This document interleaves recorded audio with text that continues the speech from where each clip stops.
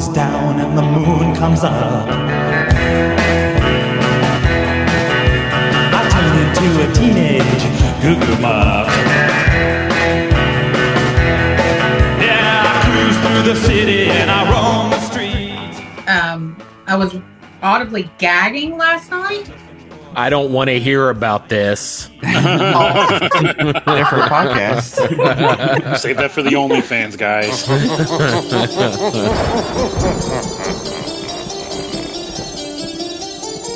Good evening. Welcome to 2 maddening hours of horror and fright.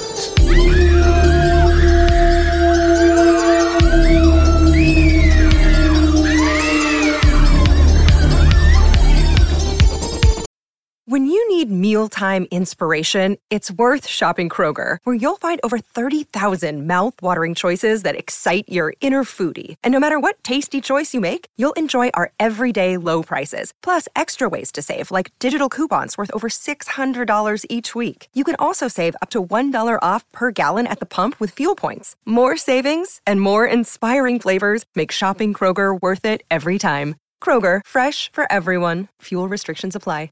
Another day is here, and you're ready for it. What to wear? Check. Breakfast, lunch, and dinner? Check. Planning for what's next and how to save for it? That's where Bank of America can help. For your financial to-dos, Bank of America has experts ready to help get you closer to your goals. Get started at one of our local financial centers or 24/7 in our mobile banking app. Find a location near you at bankofamerica.com/talktous. What would you like the power to do? Mobile banking requires downloading the app and is only available for select devices. Message and data rates may apply. Bank of America N.A., member FDIC. I'm the Lord of the Harvest.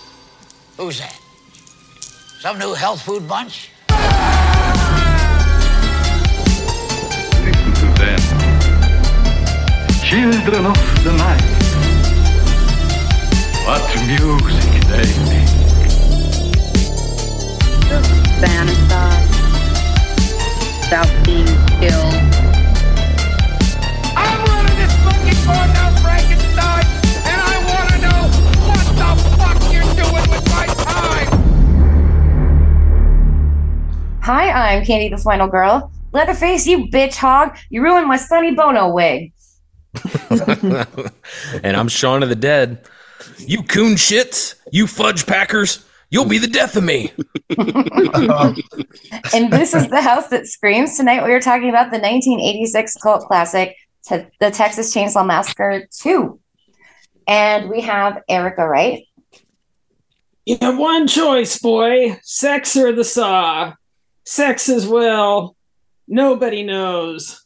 But the saw is family. We have Nico El Jefe. Lick my plate, you dog dick. We have Crystal. And Grandpa's strict liquid diet keeps him fresh as a rose. We have Dave Gurman. Oh, my aching banana. And we have two special guests tonight. One is returning family member Mika. Incoming mail. And we have new guest, Tim.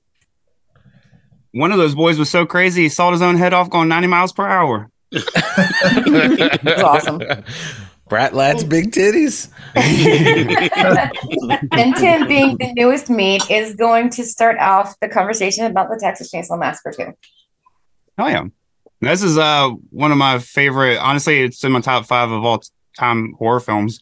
I absolutely love this film. It's probably, spoiler alert, my favorite in the franchise, even if it was the first one, which I think the first one's a better made film, but I enjoy this one more. So I'll say that comment before continuing and getting chewed out for it. But no, I really love this film. I'll start with actually the dark comedy aspect of it is one of the things I really enjoy so much about it. There's some moments in the first one that definitely have some dark comedy, but this one I feel like does it even better, from one of my favorite scenes, what's the quote, about the banana, the whole like sawing scene where the dude's just behind him being like a giddy weirdo the whole time. So, grandpa throwing the hammer and straight dumb and Leatherface. So there's just so many funny moments in this, and then the horror lands as well. But that's definitely some of my favorite stuff about this film. So, Yeah, I want to jump in just really quick, talking about the comedy. I think, and this is just like my opinion, I was saying this last night to Sean, is I think, by 1986, the original Texas Chainsaw Massacre came out in 74. By 1986, like we have this whole glut of horror films, particularly in the slasher genre, and it becomes sort of a joke of itself. At this point, we've got Quippy Freddy, we've got, everything's kind of a joke of itself. And all of these horror movies coming out, I think Tobe Hooper was smart in cashing in on the comedy because that's really where it was at that point in horror, where we were, especially in slashers. So, yeah, definitely Evil Dead 2 it, if I can make that into a verb somehow. Yeah, absolutely. And Yeah. and Nico, I know you got your hand up. Oh, I'm no, gonna go ahead, man. I'm gonna go real quick, only because I think Candy may have forgot. I'm the one that chose this season. We're doing our own picks. not just Candy's dictatorship. And I feel really bad because my last pick didn't go over so well with the crew. You should feel bad for that. Deadly Friend. For those who weren't here, I picked Wes Craven's Deadly Friend. Our cat is named BB from it. If that's BB. And yeah, it kind of got excoriated, and that's okay. We'll let that slide. I hope I've redeemed myself with this pick. Like Tim, I fucking love this movie. I wore this VHS out when I was a kid. I just, everything about this film, the dark humor, the gore in it, Tom Savini, is firing on all cylinders. Just the comedy aspect alone, when you take a film like the Texas Chainsaw Massacre, the original, it's a fucking masterpiece. It's a fucking classic.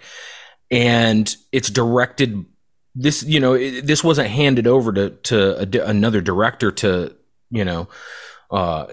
destroy. I mean, this was Tobe Hooper. Like, he had an idea, he had a vision. Unfortunately, he couldn't give us the vision that he wanted, which I'm sure we'll get into. But what he did do with it, like, I love this fucking movie. I watched the shit out of it. I mean, you can't top horny Leatherface. Like, it doesn't get any better than that. So yeah, I love this fucking film. I just wanted to put my 2 cents in. Go ahead, Nico. So I always bring up the infamous Puerto Rican theater when I lived in the Bronx, the Grindhouse theater, where you would get double features. And lo and behold, I actually got to see this when it opened in the theater with Night of the Creeps, because they both opened on the same day. I'm so jealous. Oh my God. So as a kid, I got to see that. It was Night of the Creeps first, and then the Texas Chainsaw Massacre too. So it was like a double whammy of horror comedies. But it was just weird because remember I told you guys in the chat that I always equate those two movies with the songs Set It Off by Strafe, that hip hop song, and Rumors by Timex Social Club, because there was a block party on my block. And those two were in heavy rotation for whatever reason. I know the Strafe song had been out since like 84, but for some reason those two were like, I guess there was like, because every so often a song will have like a resurgence, and because it was in the Jim Belushi movie, The Principal, shortly the year later, so it was in that too. But that Strafe song, but every time I hear those songs, I flash back to see it was a random Sunday night, like in August when the movies opened, that we saw this. And this was at a time when I was still kind of like scared of horror movies because I was a kid, but I still secretly loved them. And I remember like Night of the Creeps kind of set the tone. I was like, all right, so this is where we're going with the rest of the night. And then this started. And because I actually had seen the original as a kid, and I wasn't expecting this, and this ended up being like my just like everybody. This is my favorite of the series, not titled The Texas Chainsaw Massacre, produced by Platinum Dunes. I do love the remake, the 2003 with Jessica Biel. I think is honestly like I give the original props. I do, but that remake is like leaps and bounds. Like it's like top shelf remake. Yeah. I mean, honestly, it is. There's a reason that the remake craze started because of that Texas Chainsaw remake. But for all intents and purposes of what we're talking about now, this one I watched it again because it's on HBO Max or Max, whatever it's called now. It's So I was like, fuck it, because I had the Scream Factory Blu-ray. My bitch ex stole it. I didn't get a chance to get the new 4K from Vinegar Syndrome, which they did a phenomenal job from what I've seen so far on that. But yeah, it's this one's funny. It's gory as shit. It actually predates, Terrifier 2 with coming out unrated in a theater. And I mean, it did pretty decent for, it grossed over half the budget. So I mean, there wasn't much marketing for this either. So it wasn't like they took such a huge hit on the overall budget with this. But like you said, Sean, horny Leatherface. Yeah, man. A more likable character and Stretch than any one of those kids in the original. Plus, how the fuck did they get Dennis Hopper for this shit? I know, he just did Blue Velvet. Yeah, and I mean, was he contracted through MGM for this? Like, was it like a couple picture deal that he had it, and he just was like, "Fuck it, I'm just going to do these to get Super Mario Brothers." So he was like halfway to that. Dennis needed the paycheck. Well, also Dennis Hopper did say that this was the worst movie he ever did, but then he did Super Mario, and he said that was the worst movie. Okay, that's the worst. Because I think Dennis was doing like Scarface levels of cocaine at this period in time. He must have been, and it shows. For itself, yeah. But I know he's more known for playing Otis, Firefly, and the Rob Zombie, which I don't hate those movies. I think, and I've gone on record, I'll say it again, The Devil's Rejects is Rob Zombie's masterpiece, if such a thing were to exist. If you're gonna put those two phrases together, Rob Zombie and a masterpiece, it has to be The Devil's Rejects. It would only be me. I'd agree with that. But I mean, it's but to be fair, he also made his version of Texas Chainsaw and got Bill Moseley in that. But I would dare say again, I think this is probably Bill Moseley's best performance in a film. I think it's his favorite. I think he said it's his favorite. That's why he goes by Chop Top Moseley. Done one. And like honestly, like you could tell like he's having so much fucking fun doing this. Like he's having a blast with this. So, and he's actually going to be up here in a couple of weeks. They're showing Texas Chainsaw Massacre 2 with House of a Thousand Corpses, because I think it's that one. I'll double check, but it's the 20th anniversary. But oh wow, I feel so old now. I know. But no, I'm going to stop talking because I love this one. This is my favorite of the franchise, like by far. I've actually had the pleasure of meeting Bill Moseley. He does the Chop Top voice when he's signing like your autograph for this. Got to meet Bill Johnson. He was super friendly, like one of my favorite Leatherface actors. Yeah, I actually have on my Texas. I actually have the Texas Chainsaw 2 poster from the Breakfast Club. Like that pose where Bill Moseley put "lick my plate, you dog dick" on there. So yeah, I'll shut up now. Somebody else talk, but I love this one. Dave and Crystal. Well, so I moved to Austin in 1986, and so and I remember this movie being a big deal. And my one memory of it is driving across that bridge. It was called the Colorado River Bridge. Back then, apparently it's been turned into a pedestrian bridge now because they built a bigger traffic bridge. But back then, it was just a bridge on the road, and it's only like, I don't know, it's like 200 yards long. In the movie, it looks like it's about 14 miles long. They go down this bridge for like 25 minutes, screaming but I remember that bridge was a big deal because of this movie. People like, oh, they filmed that movie there. And this movie seems so over the top for Texas. But let me tell you, in 86, Texas, this is kind of like what Texas was like. Like in that exactly what Texas is like. In that first opening shot where you see the exterior of the radio station, underneath is a gun shop. As a sign, gun shop. That's Texas. Texas. And Dennis Hopper with his gigantic cowboy hat. Yeah, those are Texas troopers, man.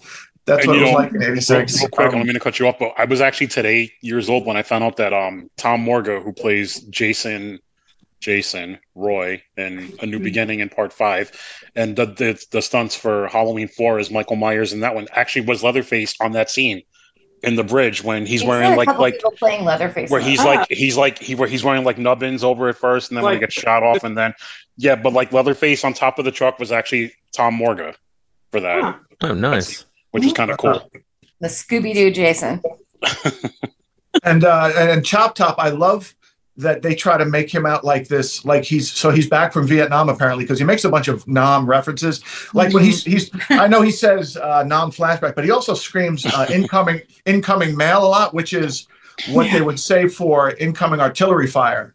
They would say incoming mail. So I know that we've talked about Nam references a lot, that they don't really resonate now like they did back in the 70s and 80s. But back in the 80s, people were still pretty raw about Vietnam. And he's got on the hippie glasses, and he's trying. I love when he's in the radio station, he's trying to talk like a hippie, he doesn't know what he's talking about. What does he says in a Vida Negata? Yeah. He says, like, I just dug that they were trying to like make him out to be this kind of hippie wannabe because he thought that's how he was going to get chicks. But this movie in Austin in '86, this movie when it came out was a big deal. And I'll pass. Pass. I get the catch. Pass. Oh, I thought I had seen this one, and we watched it last night. And this is a movie. It's a movie. It's a movie. Yes, it is. It's got credits. It's got to be. It's a movie. So last night was the first time I'd seen it. Wow.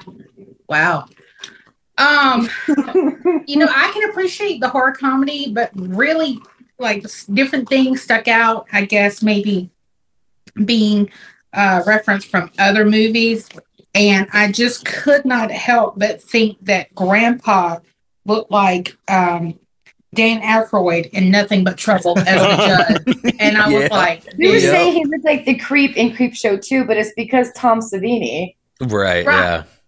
Benjamin Button. Right. And so I was like, is there a penis on the end of his nose? Like, I'm trying to look and everything, but I couldn't tell. There's a lot of like dirt in this movie. Just dirt. Lots of dirt. Texas. It's Texas. What's a Texas? New York City. They're just dirty. Like that whole family's just dirty anyway. Yeah, and then Dave put on Leatherface after this. Yeah, we watched Leatherface. Bless your little heart. Yeah, bless my heart. I've never made it through that fucking movie to this day. It was weirdly, it's a slog. Yeah. Mm-hmm. And it's got some weird sexual stuff in it that was going on. Like, okay. You say Leatherface. But here's the funniest thing. The funniest thing is, y'all kept talking about Bill Moseley in the chat. And I said, where the fuck was Bill Moseley? The whole time. Like, I've met the man 3 times. I didn't even recognize him. I was like, man. That's hilarious. That's great. That means he did his job then. Well, yeah, but then all I kept thinking was, damn, his teeth are messed up. That prosthetic is bad. So wait, time out, Crystal. You never noticed he actually sells like the chop top like replica plates on his table. Yeah, never noticed it. He sells those. More or less. Tipsy Crystal can't be trusted to talk to anybody, and Tipsy Crystal was more interested in how fucking tall are you, dude. And he's jealous because I'm only 5'5", and Matthew Patrick Davis was also kind of accosted by that too. I'm sorry. But yeah, more or less, like, how tall are you and how are your joints as a nurse? Like, your joints doing okay? Those things come to mind other than kind of looking at what's on their table. I can't say anything. I did the same thing when we met Tony Todd. I stood next to him. I was like, holy shit. Now I literally bumped into Tony Todd and went, oh my God. Big motherfucker, though. Yeah. Notice how when you shake his hand, you don't even see your hand anymore. Like in golf. It's gone. It's gone. Giant hands. So that's it. For me, it's a movie. All right. Erica, Mika? Yeah, Mika, yeah. Okay. Yeah. Yeah, go ahead, Mika. Go ahead. Yeah. So I was a big fan of the first film for quite a while before I got around to reading this one. And I think that whole like Breakfast Club parody cover of the VHS kind of put me off to watching this for a while. And at first I was kind of pissed off by this movie, like just the whole tone of it and that bridge death scene. I was like, what the fuck am I watching? But now I love the hell out of this movie. Oh, there's baby. Hi, sweetie pie. Oh, you're so cute. Sorry. Yeah. So I don't know. I dig this movie on so many levels. I want to like get into all like the Carol Clover gender stuff going on, the whole Marxist deconstruction of the economic situation. I want to get to that later, but no, I like this movie. She writes about it beautifully. it's a ton of fun. And I have met Bill Moseley maybe 3 times, I think. So I got his autograph on my copy of the DVD. Yeah, very happy with this movie after I got over my initial reaction to this. That's how I felt. Okay, Mika. I haven't seen this movie in a very, very long time, like since I was a teenager. So I watched it last night on Max just to refresh my memory and get my quotes and everything. And I guess it's a movie. I enjoyed the dark comedy of it, which I really enjoyed because I feel like I was just laughing the entire time. I love Chop Chop. He's my favorite. And I really loved the ending and like the funniness they did. They pointed out the ending of the first one. Like I really enjoyed that with the spinning around and the chainsaw in the air. That was the first time Ray had ever seen it. And Ray was like, what the F did you just make me want? But I enjoy it. I do enjoy it. I probably don't love it as much as some of the rest of you, but I do like it. Yeah. Well, you know, something I ran into when I was getting ammunition for the shitty reviews is, you know, this is one of those films that it's got people divided. You have the ones who are like, the original Texas Chainsaw Massacre is a masterpiece, and anything else is belittling it, you know, taking away from it, blah, blah, blah, blah. And I get it. I understand. But like, this is like the Evil Dead and the Evil Dead 2, right? Yes. You have the director who made the original. Yes, it's a masterpiece. I love it. It's probably my second favorite horror movie of all time. But he also directed the second one. He had an idea. He had a vision. He didn't get what he wanted. He had this idea. And has everyone here seen Motel Hell? Mm-hmm. Yes. Okay. So Motel Hell was kind of a, you know, sarcastic telling of Texas Chainsaw Massacre, right? And it was kind of like poking fun, making fun of this, that, and the other. So he wanted to do like a satirical version of Texas Chainsaw Massacre in the same vein of Motel Hell called Beyond the Valley of the Texas Chainsaw Massacre. And it was going to be this entire town of cannibals. It's a play on Beyond the Valley of the Dolls. Right. Yeah. I'm a Valley of the Dolls fan. And he had this grand vision. And of course, you know, we talk about it all the time. Writers and directors get these awesome ideas, and the studio's like, nope, we're not going to do that. So, like, what happened with him, like, you know, this is a Cannon film, and they're known for their action films, right? Where they're missing in action. Cobra's a fucking great film. Superman 4, Masters of the Universe. Right. So, I love that movie. So they have him come on, and he does Life Force, which I love. Love it. Can't ever talk about that because I get awkward because I'm not going to lie to you, dude. Like that, I was like, what, like 4 when that shit, and I'll call myself out. I don't give a fuck, dude. I had a fucking, like, it was like Viagra. Like, I had a fucking right F4, right, like a fucking boner the entire fucking movie because you had Matilda May walking around butt ass naked, looking hot as shit. You know what I mean? But yeah, I do know what you mean. Yeah, my little fucking 4-year-old piece of dill was just like the whole fucking time. So yeah, we'll save that. We'll save that for the OnlyFans. Like a roll of Necco there you wafers. go. Yes. but so he did Life Force for Cannon, and then he did Invaders from Mars, and neither of them did fuck all at the box office. And so Cannon's like, you got to do something for us. I think he had a 3-picture deal. So they were like, we want a sequel to Texas Chainsaw Massacre. And so he comes up with this idea. They didn't like it. He originally, I think he was going to produce, but decided to direct. I'm guessing they couldn't afford a director. Right, because of budget constraint. Because I know the budget kept kind of fluctuating depending on how well Cannon's other films were doing at the time. Mm-hmm.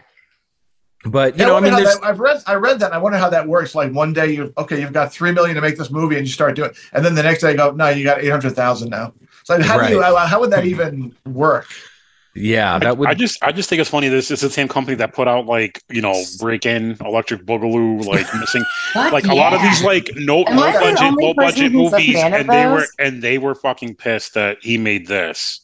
Right. But we could pay for a spinning room for Electric Boogaloo, but we're not gonna fucking. I like Electric Boogaloo. No, I know. I'm just saying, too. but like they put out Superman 4 for Christ's sake, and that was terrible. 4 was the biggest piece of shit. Was 4? Like that was a Quest for Peace. The Quest for Peace when he fought Nuclear Man. Yeah. So bad. Based on an idea by Christopher Reeve, by the way. He was the one that came up with the idea. Bless his heart. Yeah. This is why you don't let certain actors come up with their own shit. That's exactly why. Nuclear Man. Oh yeah, it's fucking. I mean, what's the name of that book? It's like Electric Boogaloo, right? That's the name of the documentary for Canon. Yes, I think, right? It is. Yeah, and there's two books, right? There's 2 coffee table books about like the history of this fucking company, and there's like a whole thing about how Texas Chainsaw Massacre 2, from what it was going to be, what it ended up being, how they were pissed, but then it ultimately ended up becoming like this huge, just like every other fucking Canon movie was like a huge I'm cult pissed movie. that they cut Joe Bob out of it. Yeah, I know. I'm mad about. He's still in the credits, and I'm like, give me my fucking Joe Bob. And Joe So Bob apparently, was like that scene is like pretty fucking like gnarly from what I was reading. Like I mean, even Tom Savini's in that scene. Yes. Yeah. Oh, I am fucking pissed we don't have that scene in there. You know what? I'm gonna look. That's I'm gonna look it up now, and because I looked on of YouTube. I pacing, couldn't I find looked that it up. scene. Joe I'm gonna Bob look and see if himself the posted it on his Instagram not that long ago. Fairly recently, within the last couple months, he posted it. And I love that scene. I love it. I'm gonna look and see on the Vinegar Syndrome 4K if it's on there as one of the special features. No, Yeah, it is on. I think it says the it. the gore cut or the gore edition, something gore. I didn't write it down because I'm a dumbass. The gruesome edition. Gruesome. I fucked that up too. I would love to see that scene. I've never seen it. I'd love to see that. Joe Bob himself posts it because, like, he was doing at that point he was getting famous as the drive-in critic. So he had started, in the syndicated column, and then he was doing the movie channel. So he's been doing that for a long time. Then he went and retired and went to books after Monster Vision went down, but now he's back doing the last drive-in. But like. He had all these little scenes, and he was really proud of that one because it was like really cool for him because he's the biggest Texas Chainsaw Massacre fan in the world. He will admit that. That's his favorite film of all time. So being able to be in the second one was a big fucking deal to Joe Bob. You know? I'm like, we don't take from Joe Bob. He's a treasure. No. I know, and also it's like this movie is already like kind of lengthy for a slasher film. Why not just leave his scene in? It wouldn't have. It wasn't long. It wasn't super long, no. It was cute though, because you know how I feel about Joe Bob. The Vinegar Syndrome 4K is completely sold out and officially out of print already, and it just came out in November. Son of a bitch. Oh, shit. Yeah. So it was really limited, and I guess I missed my chance of getting it. Oh, so well, I guess I did too. Me too. I guess I'll just go fuck myself on that one. Well, I say, with anything in horror, just give it a minute, and something else will come along. Which is weird because like the rights for that one are like really kind of fucked up too. Yeah. Because look at how long, and like Scream's, which to me, Scream did like the definitive version of that Blu-ray for the Texas Chainsaw Massacre 2. That's out of print and like going for like crazy money on eBay insane money. And I mean, real money. Again, I had it, but I feel you on that. I'm still trying to reclaim things that I lost during my first marriage, but I'm going to jump in really quick. I know we talked about this with Halloween 3. We know how my mother is. It's like my mother was the one who got me into horror. Like, here's Night of the Living Dead, fucking watch it. Here's Dawn of the Dead, fucking watch it. I'm like 6 years old, like, okay. But then I quickly surpassed her. And when I started to explore other films, like with Halloween 3, she was just like, how dare you watch Halloween 3? You're disrespecting Halloween 1 and 2. And let's not talk about the rest of it because it's all fucking shit. Everything after that. I don't like the Halloween movies, but I love Halloween 3. And she was like, don't watch this movie. There's no Michael Myers. I'm like, good. Yeah, that's how I feel about it. But Halloween 3 is like the tits for me. But so Texas Chainsaw Massacre, because my mom was like old school, she's late, like just on the cusp of like a boomer / Gen X. So, so she's technically a boomer, but like she was like, the seriousness of the original Texas Chainsaw Massacre. How dare you, not Texas Chainsaw Massacre 2 because it shits all over the scary, awesome original one. My mom's like old school. And so it was like those kind of movies were just off limits in my house, and that made me want them more. I'm like, no, I don't have to just like what you like. So she was just anything that disrespected, like, we talked about that with also Freddy's Revenge, Nightmare on Elm Street Part 2.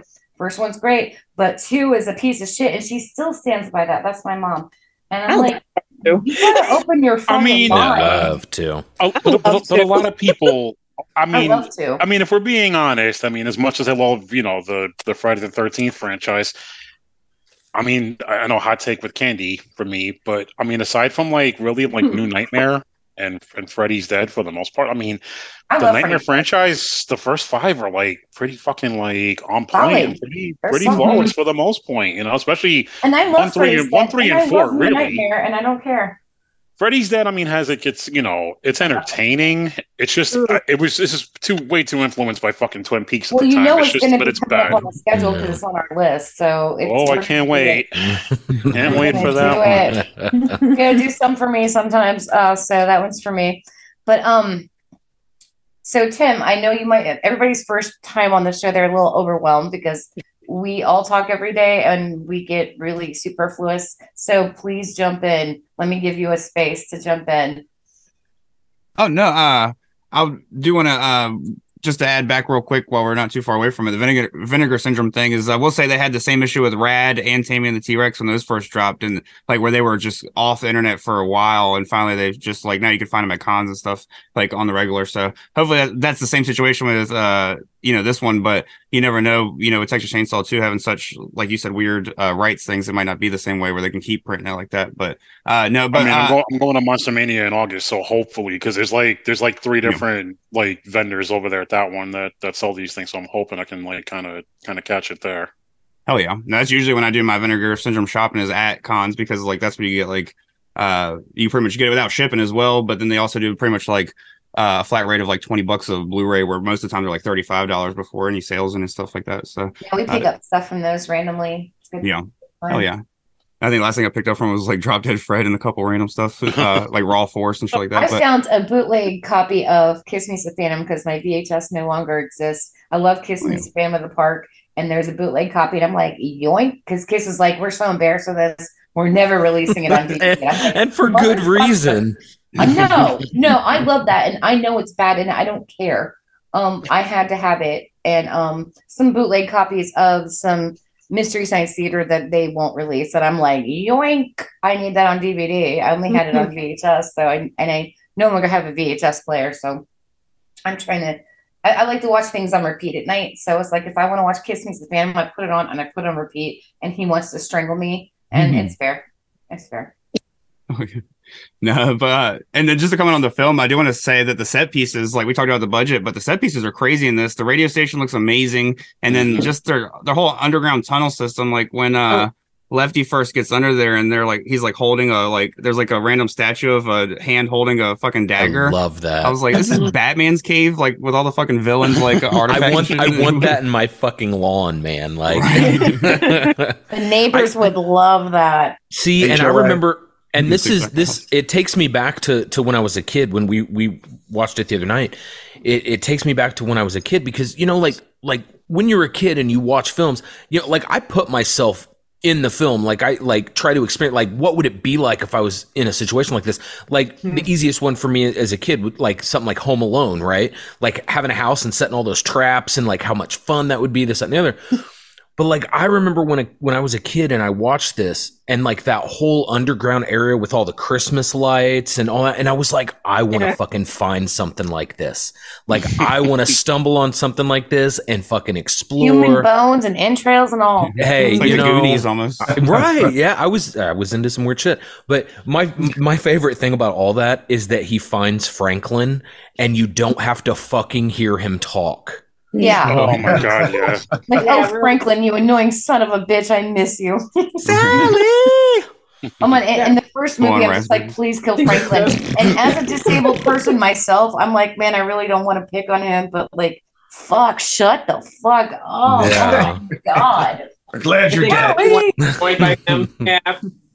So, did you guys read about the intended subplot or backstory where Lefty is actually Stretch's father? Yeah. Right, yeah. Yeah, but then that whole thing was cut, and it really wasn't necessary. It's like, having seen this, I never would have assumed he was her father. It's like, oh, he's just kind of paternalistic toward all women is kind of what I would have thought.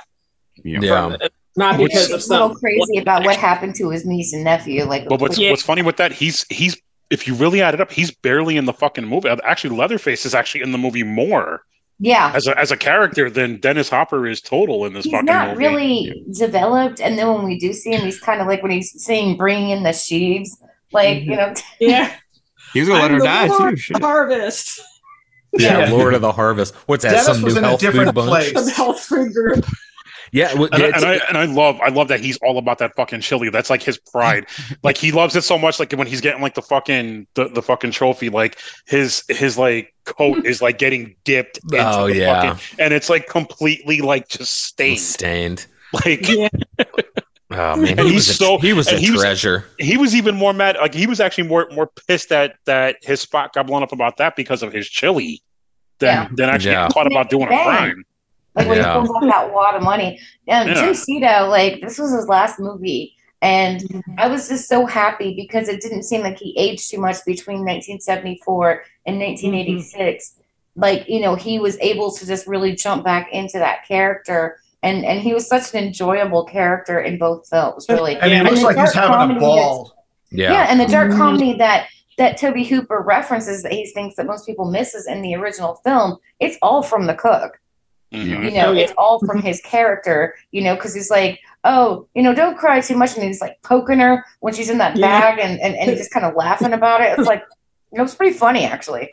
Well, you know, they made him one of the playable characters in the upcoming video game as part of the Sawyer family. Oh, fuck yeah, that's sweet. Yeah. So I think it's Leatherface, the hitchhiker, the cook, and then they added a couple of new Sawyer family members specifically for the game.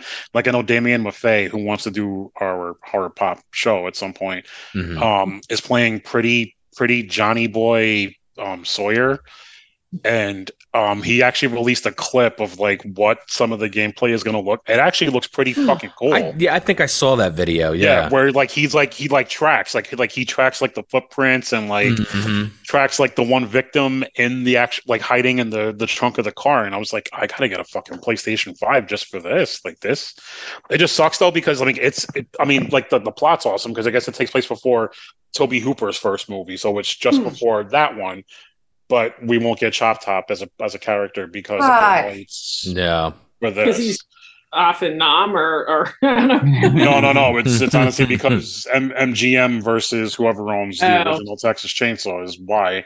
The same reason why they had it's Gun Media that did the Friday the 13th game. The same reason why there was only certain Jasons and they couldn't use. So really quickly before I forget, and then let Dave go. I'm so sorry. While I'm thinking about it, I thought Bill Moseley did a great job at capturing the hitchhiker's movements and manner of talking and mannerisms in general. Turns out, you know, he's the twin of, you know, we give him a name here, Nubbins, which is the hitchhiker in the original.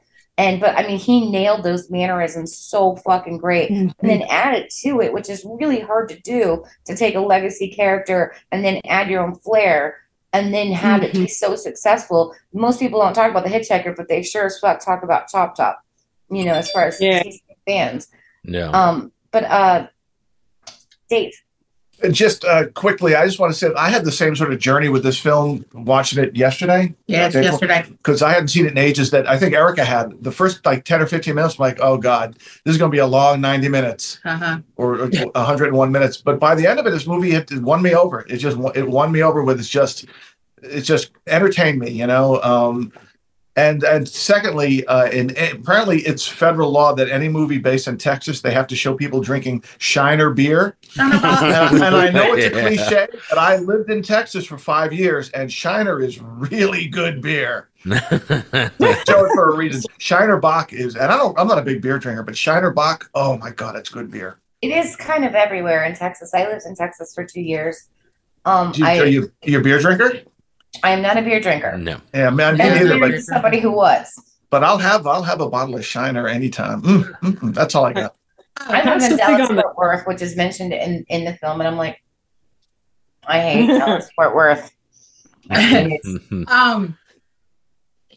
missed part of the conversation, but I was audibly gagging last night. I don't want to hear about this. Different podcast.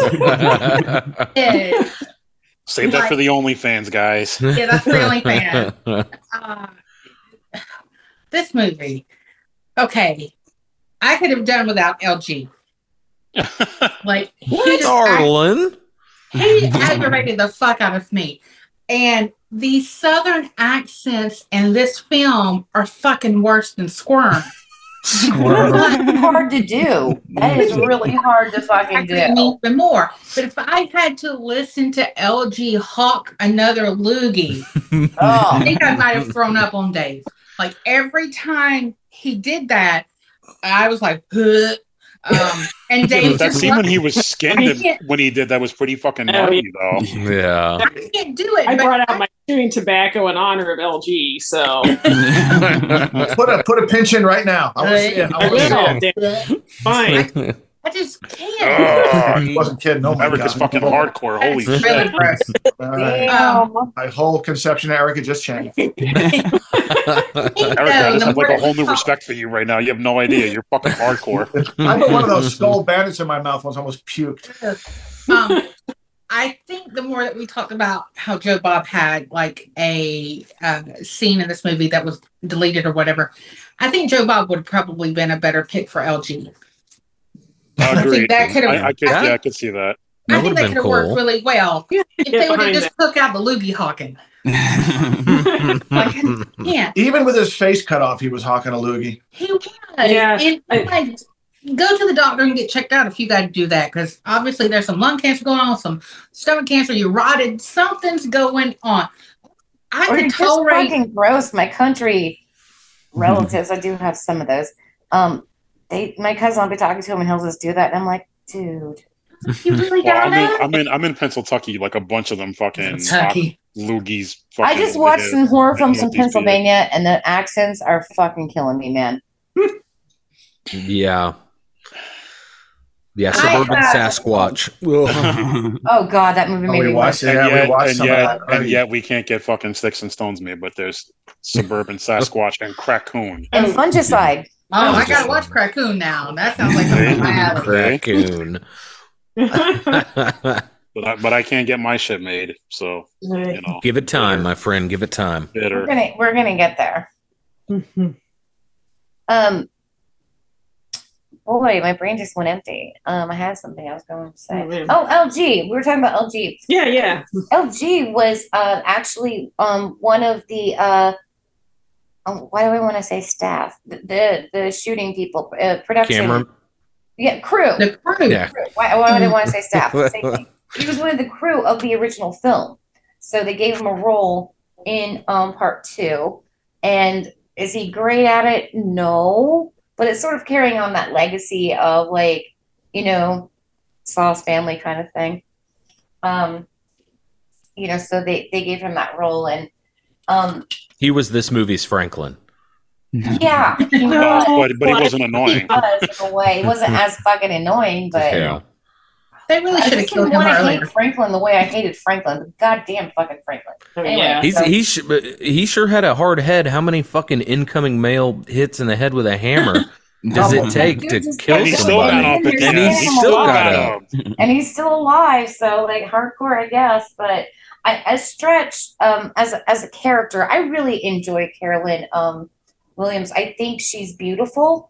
I think she's talented. Oh, she's fucking gorgeous. Even now, she's gorgeous. like a fine wine. Like, she here's does the not thing. age. Okay, I know that I'm fashion police on this show. This isn't her cutest look. I'm not crazy about it. And it's very, very Texas to wear boots with tiny shorts. It's very Texas to do that. Shit, Candy would not shut up about that the whole time that scene I'm was the on. fashion police, okay? Like, I can't do, like, why are you wearing these boots with short shorts? But I've lived in Texas, and I know that it's a real thing that happens. It is a thing, yeah. Unfortunately. I'm here for it. I just don't think it's her cutest look, but I know that she really, really earned this role. And Carol Clover does mention her in Men, Women, and Chainsaws, which was really, the Bible that Erica got me on. It's a fucking great gender study in horror. But Stretch is an amazing character. And I love her chainsaw dance, like that they put that reference, because that's probably one of my favorite shots from the original TCM. But I like that she gets to do it, and, she emerges victorious and kind of gets almost like feral, like they are there at the end after everything she's been through. And then after going through all the gross stuff with Leatherface, kind of trying to chainsaw fuck her. That is so, the whole like phallic weapon thing in this is so over the top. Like, it's like, this is like peak Carol Clover type, examples of the whole slasher film thing, like things that were tropes in other films. This is like times 100. Goes straight there. Yeah, it's like between like the overly phallic chainsaw that's like clearly supposed to, very much phallic in this. And then And this is the argument I was making to Candy. And this is why I think Leatherface is my favorite of the top 4 slashers, Jason, Michael, Freddy. I'm not putting Ghostface in there because I fucking hate this. He doesn't count. Franchise. Fuck those movies. But Leatherface is the most realistic. You know what I'm saying? Like I guess the more human. Yeah, he's he childlike. Is human. Right, he's childlike. He's on the top. But I always go with Joe Spinell and Maniac as the most. And so not to bring in like the toxic masculinity or anything. Like I totally agree. The sexual connotations over the top. But that being said, you can see a Leatherface doing this, right? Because he's slow mentally, like slowly developed. You see how he's like aggressive at killing, but then like the second, his brother or the cook like lashes out at him, he cowers and he shies away. Like he's not afraid to kill others, but he's afraid of being punished himself. But like, could you picture like imagine Jason like stalking some teenage chick and then just stopping and dry humping a tree as he's staring at it. Well, that kind of was, in part 3 with the Chris character and that scene. It was kind of, alluded to. That's the word I was looking for. Well, so alluding to and like jamming your chainsaw into the ice between a woman's legs and then upper legs all the way up into her licking your lips, literally crotch contact.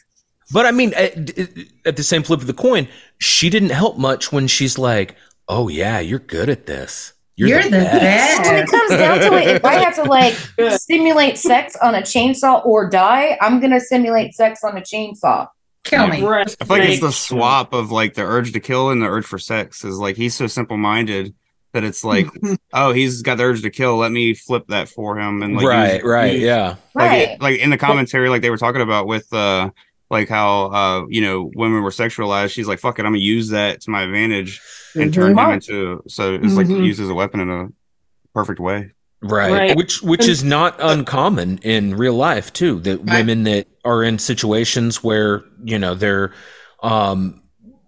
possibility of being raped or being raped, that they will turn the tables. The Golden State Killer was a good example of that, where some of the later female victims would actually like pretend like they enjoyed it. So to up the chances that he would actually let them live. I mean, honestly, like I'm not like this most sexual liberal person, but like if I had to fuck my way out of getting killed, I would fuck my way out of getting killed. I'm not gonna lie, I'm just gonna put a plain. Like, if I had to suck Freddy's burnt dick, I'm about to say, I'm glad you brought that up, because I feel like out of the 4, he'd be the one that would kind of be like, oh, okay, like kind of like Jack Nicholson's Joker at the end of the Tim Burton Batman movie, when Vicky Vale starts seducing him mainly to distract him so Batman can kind of save the day. I feel like that would be Freddy in that, because he would take the blowjob over fucking whatever else, because I mean He is a horny guy, if we're being But I mean, yeah, you think Well, yeah, about that's- Freddy. it's him up. One of my favorite scenes with Freddy is the one with Joey on the bed, and he's one minute it's the topless nurse, yeah. and she spits the tongues out, and then next thing you know, it's Freddy, and it's like, whoa, oh crap. Yeah. Air fuel. It's what I mean. I mean, you know, Michael Myers, he's gonna fucking kill you. Jason doesn't know any better. He's gonna fucking kill you. Leatherface also, I mean, he's a little bit horny, but not like I think Freddy.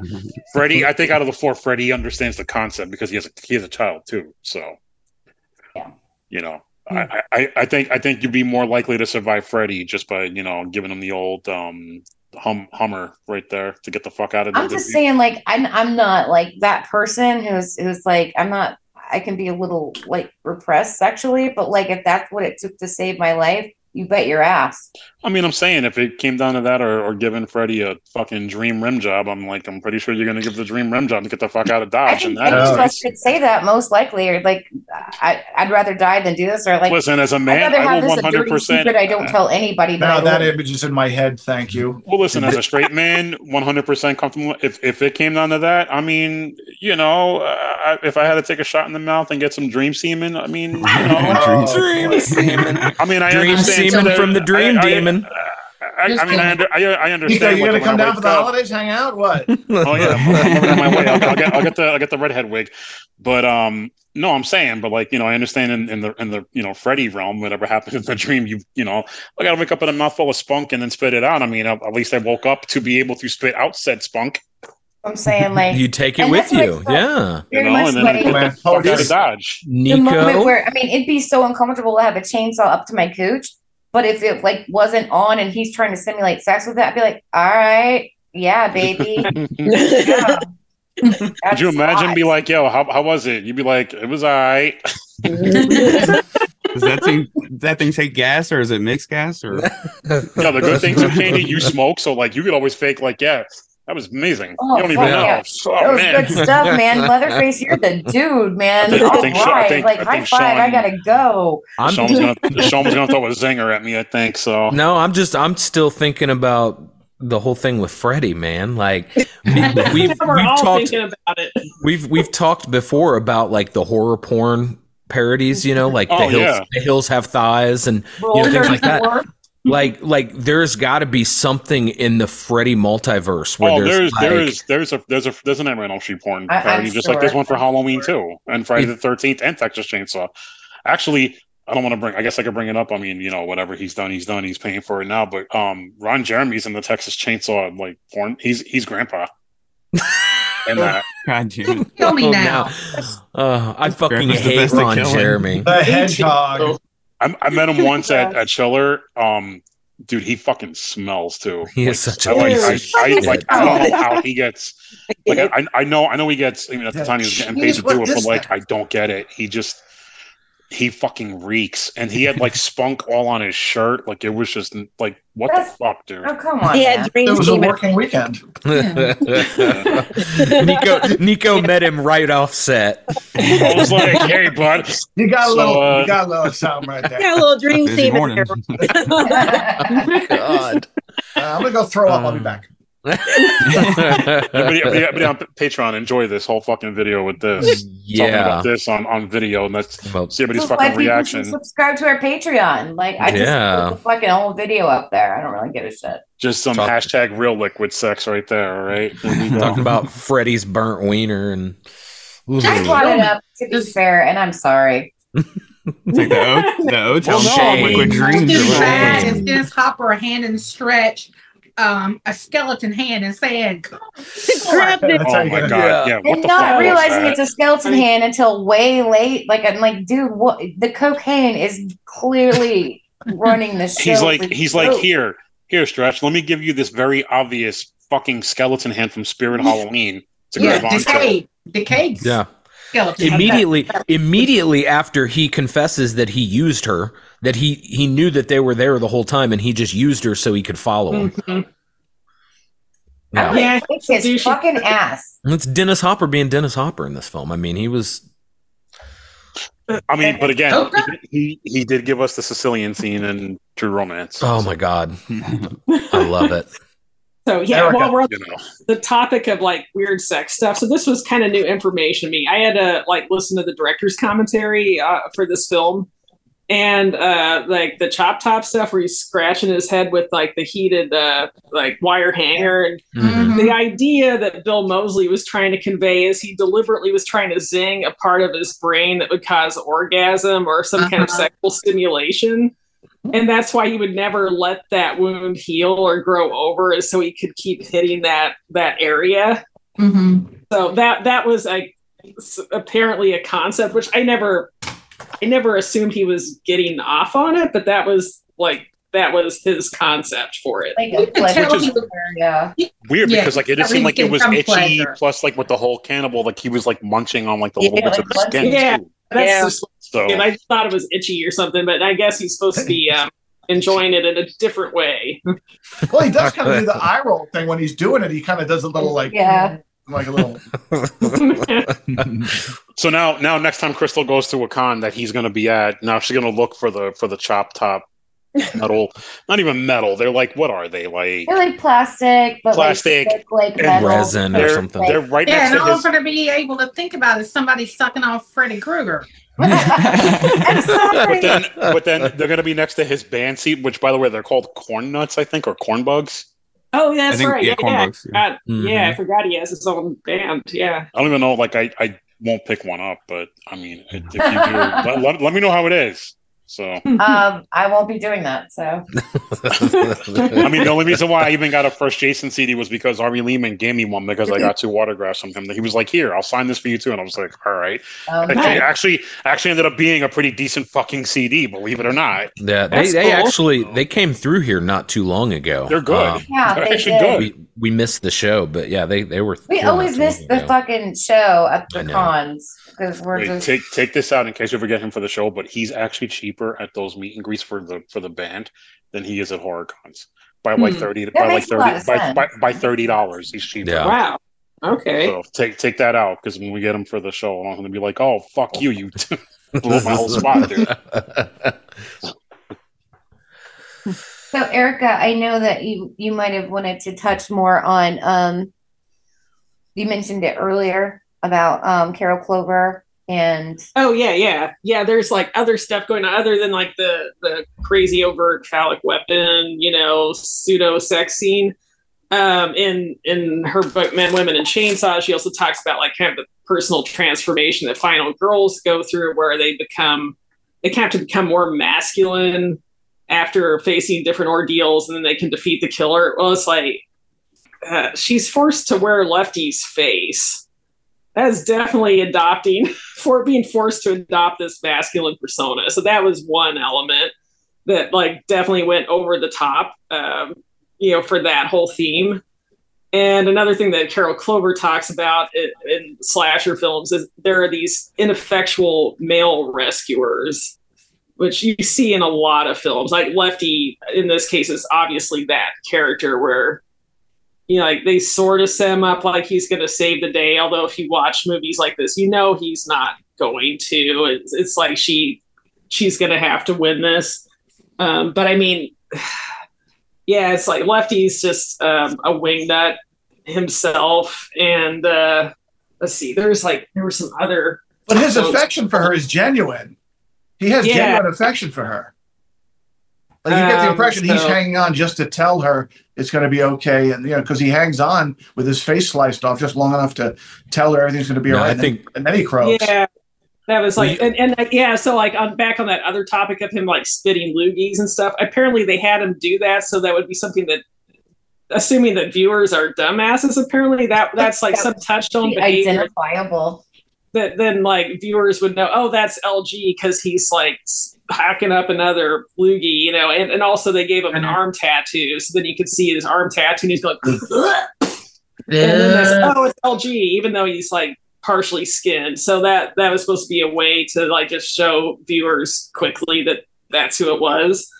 There's another fun book that's not as well known as Carol Clover's book called Hearths of Darkness, The Family in the American Horror Film by Tony Williams. I think this was published in the UK, so like maybe that's why maybe hasn't really Hearth caught as in like a home hearth or a heart? Home hearth. Hearth. Okay. Yeah. So yeah, it is definitely a punny title.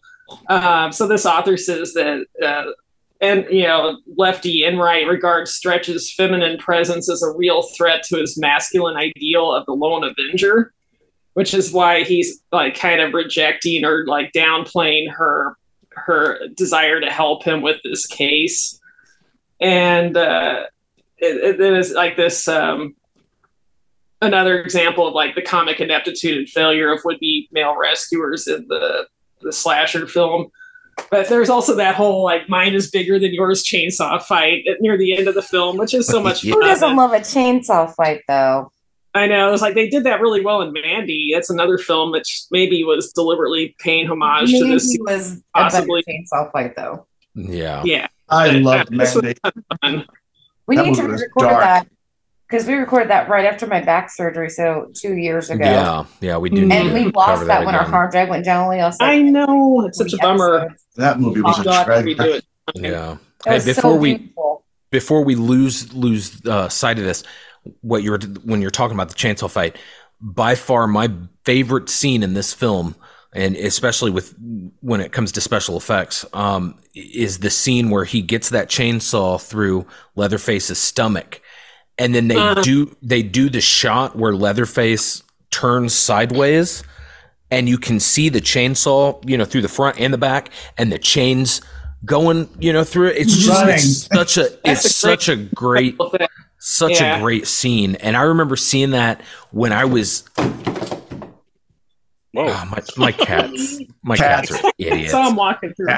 He's all the way to the door again. Yeah, he's all the way up on the door. But I remember seeing that scene for the first time when I was probably 9 or 10, and it was like one of those scenes in a film that before you understand movie magic and like how effects are made, like I'm watching that and I'm like, they literally chainsawed somebody for this scene.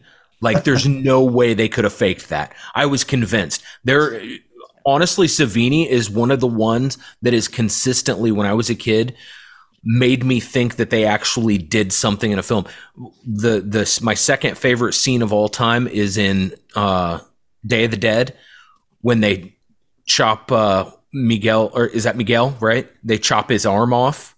Yes. Yeah. And it's still This moving. looks fucking real. Yeah, and I've learned. Miguel though. I've since read and learned how it did the effect, but when I was a kid, when I watched that, I'm like, they chopped his arm off. Like there's no way they could have faked that. Well, it's like the scene in Sleepaway Camp when Mel gets the fucking arrow in his throat and it's all done in one take and he's still moving. Yeah. Well, Savini has said that they're magic tricks. It's like doing magic tricks on stage. Sleight of hand. Sleight of hand. That's why his documentary is called Smoke and Mirrors. He calls them magic tricks. So Savini's God as far as practical effects. And you know what? I don't think this film has his best work in it, but it has some damn fine work in it. You gotta listen to the Romero. Well, I mean, nothing's alone though. Like that kind of sets this one kind of above, and even a like lot the of his look work got Leatherface. edited out, right? A lot of edited out. Some of the good stuff got edited out. The scene in the back of the truck when Rick the Prick shoots Nubbins. And the head moves, and you see Leatherface. Like I remember that terrified me as a kid. That's a good reveal. Cool. Actually, I want to bring up real quick, so you bring up like that reveal, the scene when we meet Chop Top for the first time at the radio station, and he's kind of like taking his time, and then he's in front of like where the music is in that dark room, and then he's like, oh, so that's where the music is, and then he puts that light on, and then here comes fucking Leatherface with the chainsaw fucking roaring, is like still. Yeah, even though it's a comedy, this is one of that's one of the biggest jump scares in the film. There's a couple good ones in Leatherface is bursting through the fucking wall, and when she's trapped in that room. Yeah. There's a couple good ones where he comes ripping out. He busts through the wall like a Kool-Aid man. Yeah. Oh yeah. So, in an effort to let our guests speak more, because we do what we usually do. We do apologize. Sorry, I'm guys. sorry. We like this, and usually everybody's first or second. Just Mika's been here a couple times. Yeah, she's been here for a second. Yeah, they just fucking interrupt us because we get carried away. It's a big show. So, Mika and Tim, I want to open up the floor to you guys because we're going to have to get into the other parts of the show that we actually do have sort of a routine with. So I want you guys to talk. You can go first, Mika. I was like, you can go first. No, I agree with a lot of the stuff that you guys said. And like I said, I haven't seen this in so long, so I'm really just listening to what you guys are saying. I watched it last night, but I think it was Erica that touched on earlier about how someone, I don't remember who said that, but like we had to use our sexuality to save ourselves, basically.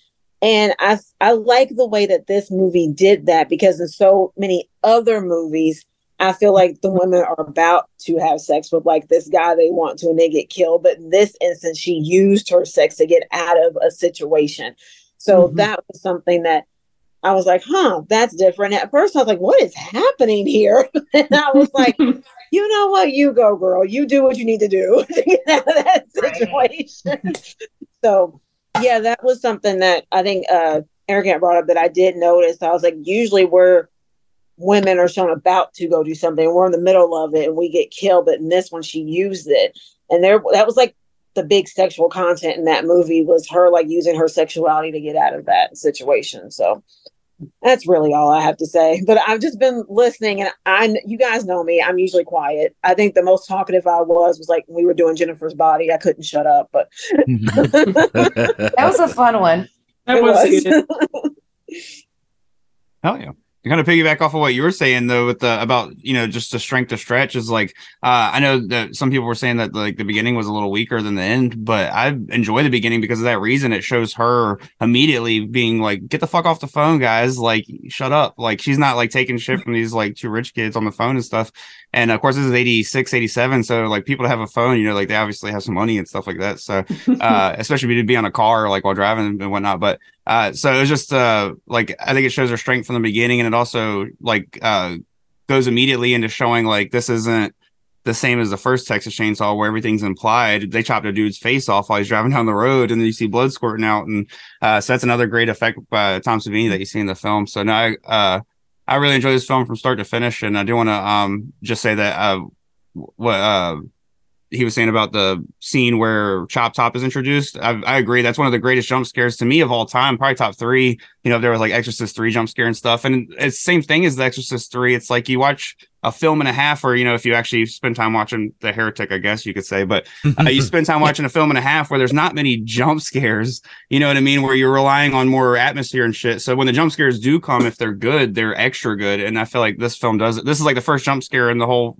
first film and a half. Like I guess you could argue when Leatherface comes out and hits the first victim in the first film that's a jump scare, but I mean it happens so slow that it's not really scary in that factor. It's more scary like holy fuck, this is what we're seeing. So I really enjoy that whole scene, and even from the beginning I feel like Chop Top's introduction is just one of the greatest horror scenes of all time, just because of how like creepy he is. Like we're all horror fans, so we don't find it scary. We're just like, hell yeah, we love this character. But I feel like if you watch it and you're scared of horror movies, that's probably got to be one of the scariest introductions to a character, because you're just like this guy's so uncomfortable. Yeah.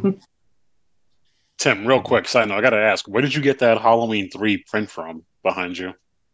I actually just got it at it was one of those conventions where people were just selling like, a bunch of prints and stuff like in that size. And they were actually doing like a 3-for, and I was getting there's Tom Atkins' signature on it, but it's kind of hard to see. So I got that and that one, and it was buy 2 get 1 free. I met Tom Atkins and Felissa Rose at the same con, and then I just got Tenebrae third because I was like, I had to pick one. So I was like, why not? You get the mask too there. Yeah, the Halloween 3 poster is fucking badass. Halloween 3 Maniac, because when I was on your show recently, I commented on your Maniac because I'm obsessed with Maniac. And I was like, I have a Maniac print hanging in my fucking room, but I've never gotten to meet Tom Atkins. Horror Hound, our fucking governor here in Indiana, the reddest of red states. Well, we're not Florida, but anyway. But it's still, so Horror Hound had started back up last year. but they wouldn't let it happen here. And that was when Tom Savini was touring for like 40th anniversaries of shit. And I didn't get to meet him because we didn't get to have one here in Indianapolis. I thought we were going to. So I feel like I'm never ever going to meet Tom Atkins, and I cry about that a lot. We met him last year, and he was so sweet. He's exactly how you think he is. He's a ladies' man. I just feel like, I mean, Ben from Fright Rags told me, like, you know, he's a ladies' man, and I just think, like, you know, he needs a gander of my boobs. I'm not full naked boobs, but I would wear a real low cut shirt and get all of the signatures and all the nice things I could hear from him, because I have granddaddy issues, not just daddy issues, but granddaddy issues. You notice that I have a thing for really older men. Yeah, she does. My buddy got a picture taken with him with his, like, him and his wife, and he said that when they went in for the picture, Tom Atkins pulled his girl a little closer. Yeah, like, he's a ladies' man. I'm like, I am your Huckleberry. Please, Tom Atkins. Please, I have great boobs. Please, come on, man. Stare at my boobs or something. Come on, I need this. You don't know this, but Sean's actually like 85. That's like a secret. She wishes. I like him a lot older. John Saxon was my man, and then I never got to meet John Saxon. I can't talk. He was a man too. That was what a man. Long Dong Saxon over there. Christ. Woo, I sweat. Like, he's hot. I watched Nightmare on Elm Street, and I'm like, look at John Saxon. What a fine ass man he is. I mean, if we're talking about, I guess we could talk about what I just sent to you. I guess everybody. Enter the Dragon. Everybody has the old grandpa fetish there, apparently. Oh yeah, well, that what you just sent me, yeah, fuck. Yeah, so apparently, Khalees and Bill Murray. Yeah, Bill Murray's not the old man for me. Apparently, even her milkshake brought Bill Murray to the yard. Wow. I heard he's an incredible prick. So yeah, not in a complimentary way. Listen, as a hip hop fan, I got a question. How does Nas feel about this?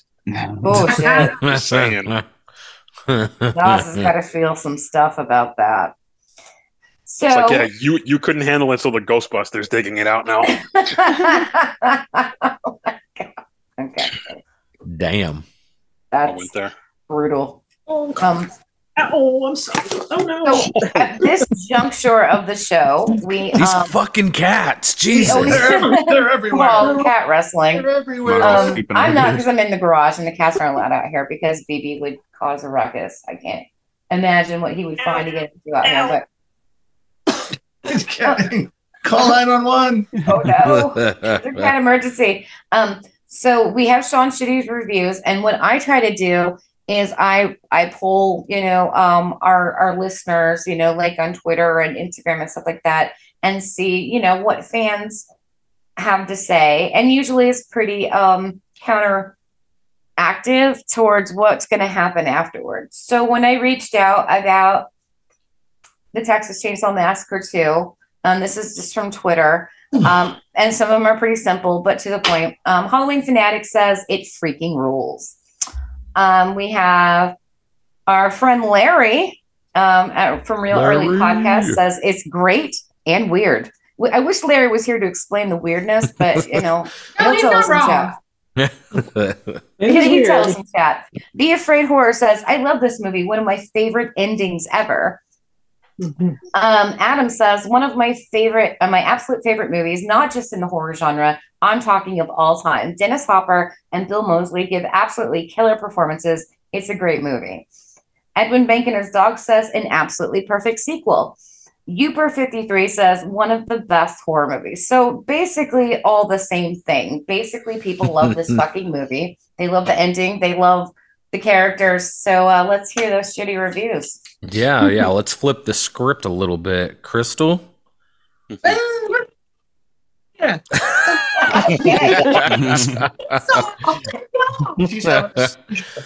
Yeah, at least it's not Baby Shark this time. Oh, God. We had a little fun with that one last time. Shitting on these haters, I be shitting on these haters.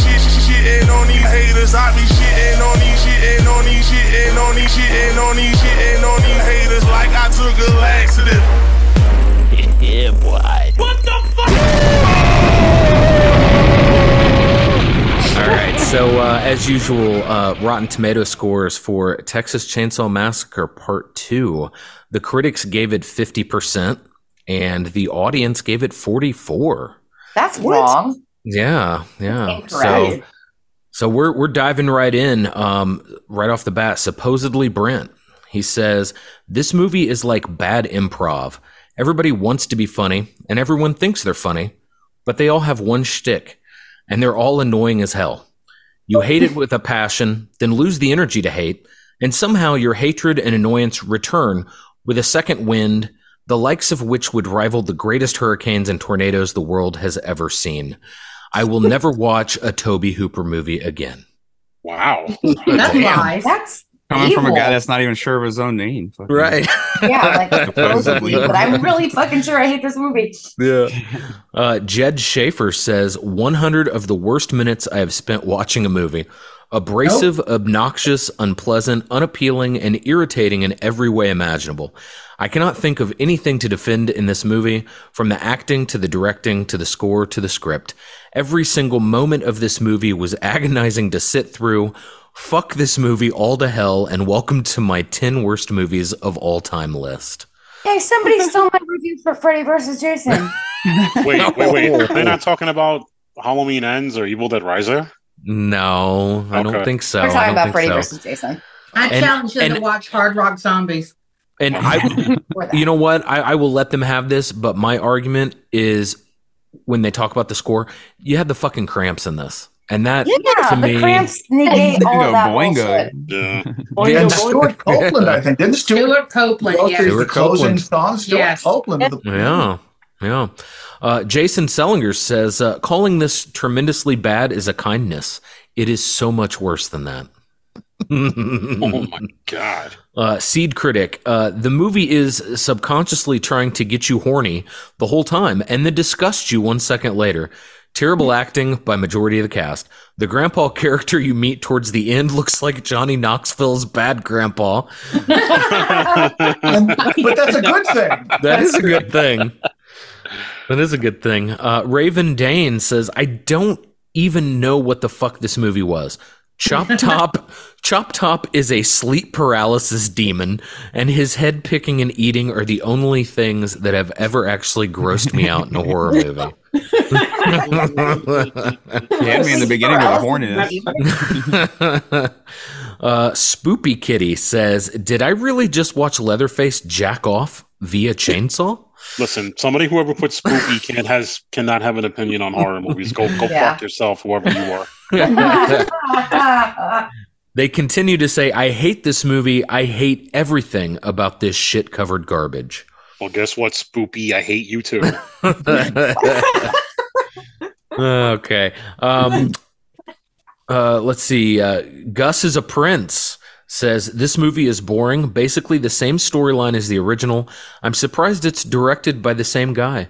What's up with the underground layer? Horny Leatherface? Question mark. Yeah. Yes, all of these things. Yes, good. Horny Yes. Leatherface. But every one of like the I know we kind of like lost, but every one of the slashers has some type of sexual something about them. Yeah, it's just a morality tale. Whether it's like their phallic symbol weapons or penetration of said phallic symbol sharp instrument. Yeah, they're all like psychosexual Yeah, the whole concept It's of true. the final girl. That's the whole point behind the final girl. Exactly. Read Carol Clover's book. Yeah. Go into that. Fucking idiots. All right, I got two more left. And S is not for me. I didn't write this. I've heard of lobotomies that were less painful. And why is Dennis Hopper in this brain tumor of a movie? Cocaine. Cocaine. Cocaine be expensive. Who has a lobotomy and then chats about it? Right. It's like, my lobotomy wasn't that bad last week. I might have another one next week. As I'd they're have a bottle drooling. in front of me than a It wasn't bad. lobotomy. And last but certainly not least, Habram14 says, he came and he is so excited and he is in Texas and I hated every second. He came and he is so excited. So excited. Why does that kind of reeks of, do you remember our George Colony Yeah. Oh God. review. Yes. Oh my God. yeah. That we laughed so fucking hard about that. Oh my God. That gets the George Colony Award. Do you remember when we Colony. did From That's Dusk what we Till did From Dawn? Dusk Till Dawn. And the guy wrote this long review, and he was trying to say George Clooney, but he said George Colony like over and over again, and it was like totally misspelled. Like, I'm guessing autocorrect just had a field day with this guy's review, and he did not proofread. Yeah. And his review at the end was like 1/10/you suck. Yeah, or awful or something. Yeah. It was hilarious. I could barely get through reading it, bro. I had tears in my eyes. It was we laughed so hard we something else. That one. Yeah. All right, so that's me up for review. I'm gonna give this 9 out of 10 chainsaw fights. I didn't give it a 10 because I'm not trying to be like that person, but I guess I am. I like the first one better. It's just darker. Now, this is not my mom coming out in me, I promise, because that's my nightmare. But I just prefer like the tone and things like that in the first movie. But I love a good horror comedy, so I don't hate this one. I really enjoy it, actually. If you recall, Texas Chainsaw Massacre, the original, is the one where we all agreed to give it 10. It's one of the very few that we've all agreed to give it 10, so it gets that award. So if I give the first one a 10 and I feel that way about the first one, I couldn't give this one a 10 as well. And so I'm trying to be a little bit of a critic these days, 3.5 years in. So 9 out of 10, but I think it's funny. Chop Top steals the show. And I really love the character of Stretch. It's sort of the evolution of the final girl. Actually, I just wrote an article about the Texas Chainsaw Massacre and the remake in 2003. So I've got Texas Chainsaw Massacre on the brain. Pretty fresh, but this is just so fun. It is very much the Evil Dead 2 of the Texas Chainsaw movies. And I love Evil Dead 2. And Bruce Campbell likes it too. I could say that because he told me. All right. Rub it in. I'm rubbing it in. That's why I asked him. And he said, "Is that what you want me to say?" And I said, "Yes." He said, "Okay, then I'll say it." So there. Anyway, but it is very much the Evil Dead 2. And, unfortunately, unlike, the Evil Dead franchise, the rest of the movies are kind of shit. Leatherface that followed right after this was just really god awful, despite having awesome Ken Faree in it. I love Ken Faree. But this one is just really fun, and I just think it was off my radar for a really long time. Because it was one of those ones where mom's like, "You're not watching that bullshit on my fucking TV." So I think I missed out on getting to enjoy it when I was younger more. Anyway, it's very fun. Dennis Hopper. I've said some things about Dennis Hopper on this show and I don't take any of them back. But he's really good at playing a psycho, I think, because he was a little bit of a psycho anyway. A little bit. And I think, this was definitely at a time when he was doing anything for a paycheck, but like, he's great at what he does in this movie as just like being completely crazy. Like, I need to help her, but you know what I really need to do is take a chainsaw and bring this place down and we can all die in here. And, okay, that doesn't make sense, but you're Dennis Hopper. I accept that. I accept that as what you're doing and it's fine. But yeah, I really enjoy it. It's really funny and I really need to put it in heavier rotation. So 9 out of 10 chainsaw fights. And I'm with Candy on this. I get to give it 9 out of 10 bitch hogs. I picked this film. I love this film. I've seen this film probably 200 times in my life. The reason it gets a 9 out of 10, I will second what Candy says. It's not the original. The original is a masterpiece, and I definitely gave that a 10 out of 10. The second reason is because this is my second favorite horror comedy. The first being my favorite horror movie of all time, Return of the Living Dead. And I just, even though the comedy banter in this is hilarious, it is nothing compared to the buddy cop film we get with James Caan and Tom Matthews. Like those like this job. Sorry. Those two just chop it up, and I love it. You get some Clu Gulager in there. You can't go wrong with that trio. But I mean, it's this film. I love it. The acting choices and the actor selection in this is great. Dennis Hopper just fucking being Dennis Hopper, and just that. One of my favorite scenes is that scene when he goes into the chainsaw store and he just lays that money down and he grabs what he wants and he walks out and he's out there just hacking at that tree, and that old man is just like, that boy's got the devil in him. Yeah. Like just going nuts. But yeah, it's great. It's got some great, special effects and gore. I thought the soundtrack wasn't too bad. There were some synth tracks in it that, maybe I could have done without, not quite Tangerine Dream, but it had some, Goo Goo Muck by the Cramps, and I dig on that. Yeah, it was, you got to see some rich fucking kids get smoked right off the bat. And, it's funny, Tim, you were talking about, them using the car phone, and that was like a sign of wealth in the 80s. And the funny thing is, the fucking cook, right? And he had a fucking car phone too. He had that big old wad of cash. And that was the thing when I talked about, like, what I saw in the reviews about a lot of people, didn't like where this went because you're getting a retelling of the same story.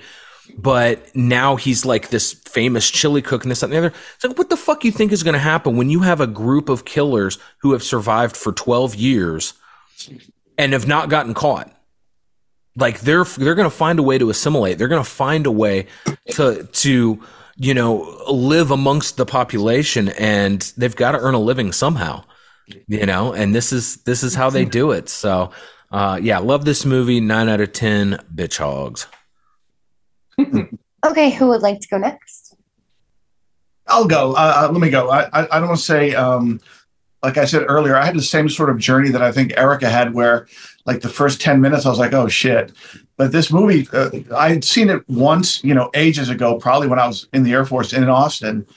And so I had forgotten most of it, and it won me over. I got to say, I just want to just talk, Dennis Hopper. Dennis Hopper was a force of nature. I love Apocalypse Now. I love every minute of that movie. But whenever I watch it and we get to the part at the end with Dennis Hopper in it, I realize this is why I'm watching this movie, to get to the 5 minutes that Dennis Hopper is in this movie. He was just a nut. He was so just insane. And I love him in Apocalypse Now. I love every minute that he's in it. And he's in it for like 5 minutes. Cocaine. It's the cocaine. Yeah, but this movie won me over. I think if you would ask me 20 minutes in or 15 minutes in, I would have given it 2.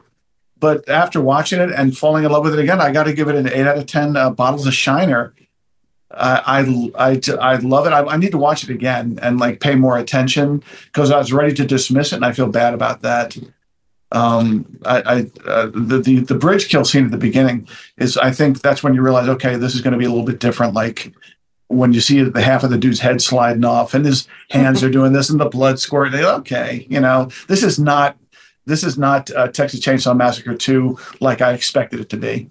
This is like something different, and I love anything different. He did audibly groan about 10 minutes in. Like, we have to fucking keep watching this. Yeah. And I was like, we do the podcast. You finished? I'm done. Okay. For me, I'm going to give it 7 out of 10. Where the fuck is Bill Moseley? I'm blind as a bat, apparently. For me, this was a movie. It was my first time through. I did, have the groans with David at the beginning. And was like, yeah, we got to watch this because the podcast. But it did pick up. I do like the comedy aspect and all the jokes. However, this really does prove you can't eat at everybody's house. You just cannot. Like, ugh. Oh, my stomach turned so much in this movie. And it takes a lot. Yeah. The ending, you guys kept talking about the ending, and all I could think about the ending with her just slinging that chainsaw around is that it just needed Flash dance over it. It just made me think of Flashdance. That's yeah. It was Hollywood chainsaw hookers. Yeah, it was wild. I enjoyed the movie that I saw. Lots of bad teeth in the movie that I saw, and lots of coked up Dennis Hopper. It's not a bad movie, but it's a movie.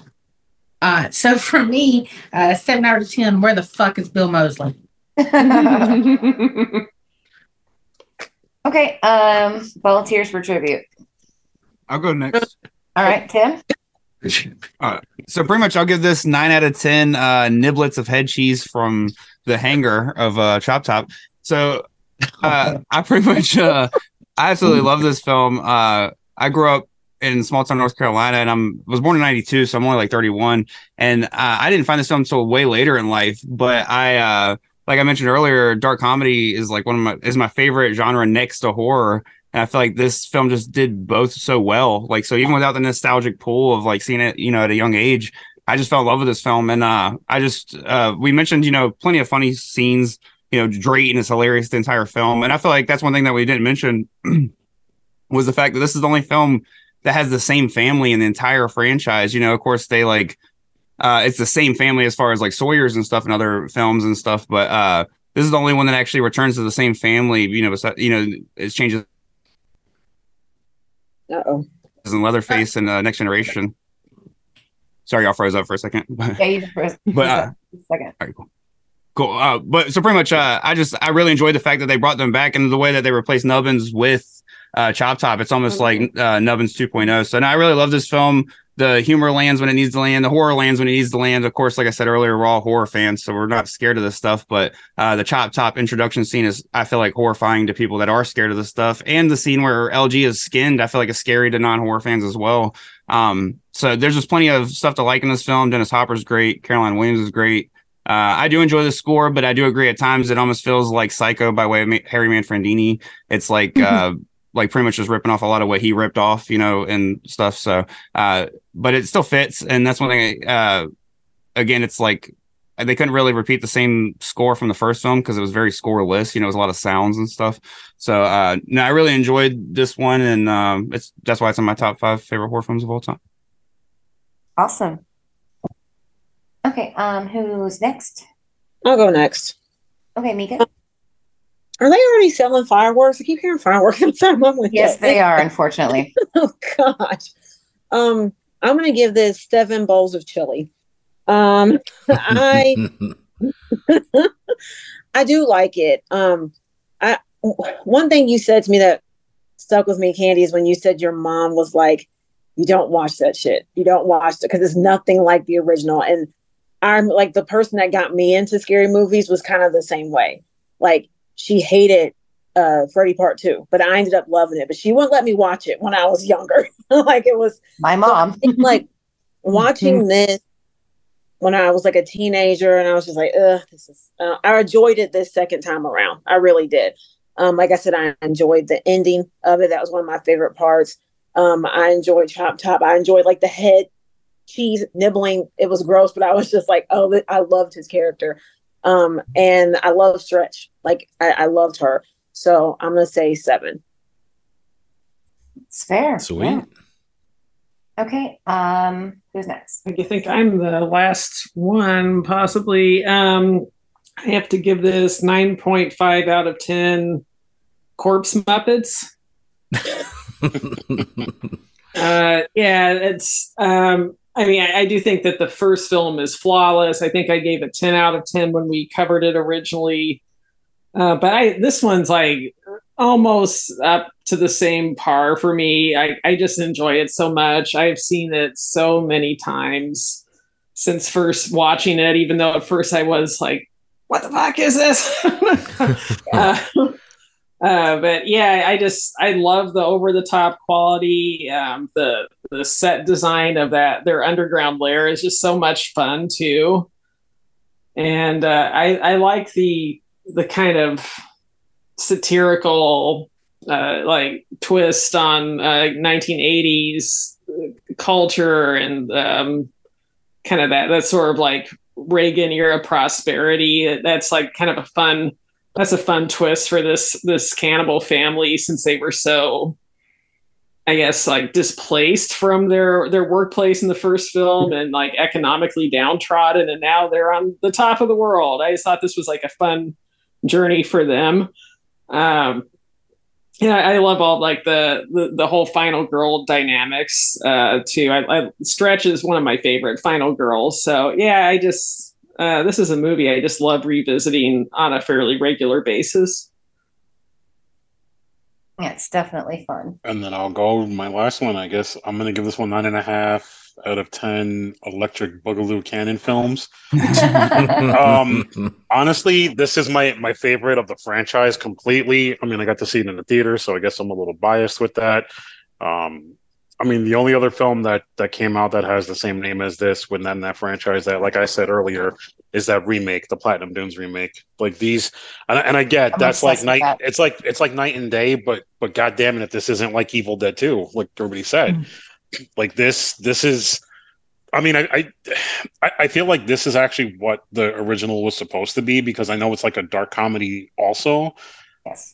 But I feel like this is the movie that he kind of wanted to make with that one and didn't get to because of budget constraints. So, along come the, Canon with the Globus and Goblin over there coming in with their, oh, here's some money and make us a sequel. Okay. So we get a more sexualized Leatherface in this one, and plus, like, your movie's good too, with the fact that, like, outside of all the merchandise that comes out for Texas Chainsaw, Chop Top was the first thing that really came out outside of Leatherface for like an action figure when NECA released that retro figure. Like, I know now they have the Hitchhiker and Nubbins, like 2-pack from the first movie, because for whatever reason, I guess like the before and the after, I guess. Yeah, I mean, Bill Moseley fucking steals the entire movie, really. I think and the cook too. I mean, this is like one of the rare things where, like, Leatherface as like the villain isn't doing the heavy lifting. He's actually got some help, and like, those, even Nubbins, like the Muppet puppet, whatever the fucking corpse thing is, also adds some character to the family, even though it's literally a lifeless fucking. Even the grandmother that we didn't even talk about, that was like up at the top of the mountain, like when Stretch has the chainsaw and like fucking Chop Top's going fucking ape shit. That says a lot. Like this was so well done. I mean, granted, even Dennis Hopper, literally, let's be honest, he was collecting a paycheck. Yes, that's really all this was probably a car payment. Or just another payment for the mortgage on the house. But hey, you know what? Or the boat, or another bit of the cocaine, because cocaine is a hell of a drug. But all that aside, Carolyn Williams is fucking flawless as Stretch. I mean, I don't know. There's not really a bad thing in this film. I think the only reason I gave it the 9, and that's not as the full 10, is because that scene in the theater was cut. And I really want to see that scene with Joe Bob and Tom Savini, when I guess like the family goes ape shit on a bunch of theater goers. You can see parts of it if you go to Joe Bob's Instagram. It's there. Okay. Well, I got it on my regular one for other reasons, but it's on YouTube. Yeah, if you just look up like Joe Bob Briggs deleted scenes, Texas Chainsaw Massacre 2, you'll find it there. Okay. He's cute as shit. But sorry. It does kind of suck, though. I was saying before, with the upcoming video game from Gun Media, that none of the characters from this particular, like this version of the characters, especially Chop Top, won't be playable in that game. Because I'm sure it would probably be fun as shit to be able to play as Chop Top in that. Because Bill Moseley would 100% come back and fucking voice that character. Yeah, he'd do it in a heartbeat. That's his favorite role ever. especially because Kane Hodder is doing the mocap for Leatherface for them.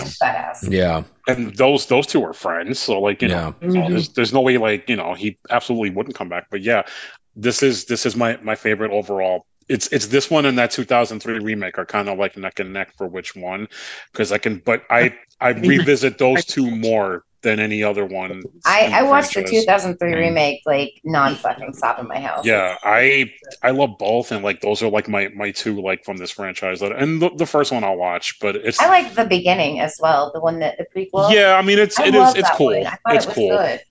It's cool, and I know we're going to talk about that at some point. Rex, Both of those two are actually on the docket, so I'll keep my mouth shut. But yeah, I 9.5 out of 10 Electric Boogaloo Canon films. I mean, I fucking love this. It's definitely a good party movie to get a bunch of people over to just kind of just smoke a blunt. Oh yeah, have a few drinks, have a few drinks, and laugh just your fucking ass kick off. back and watch this. I mean, this is literally like if I could do a triple feature with this, I would do it how they did it with that with Night of the Creeps.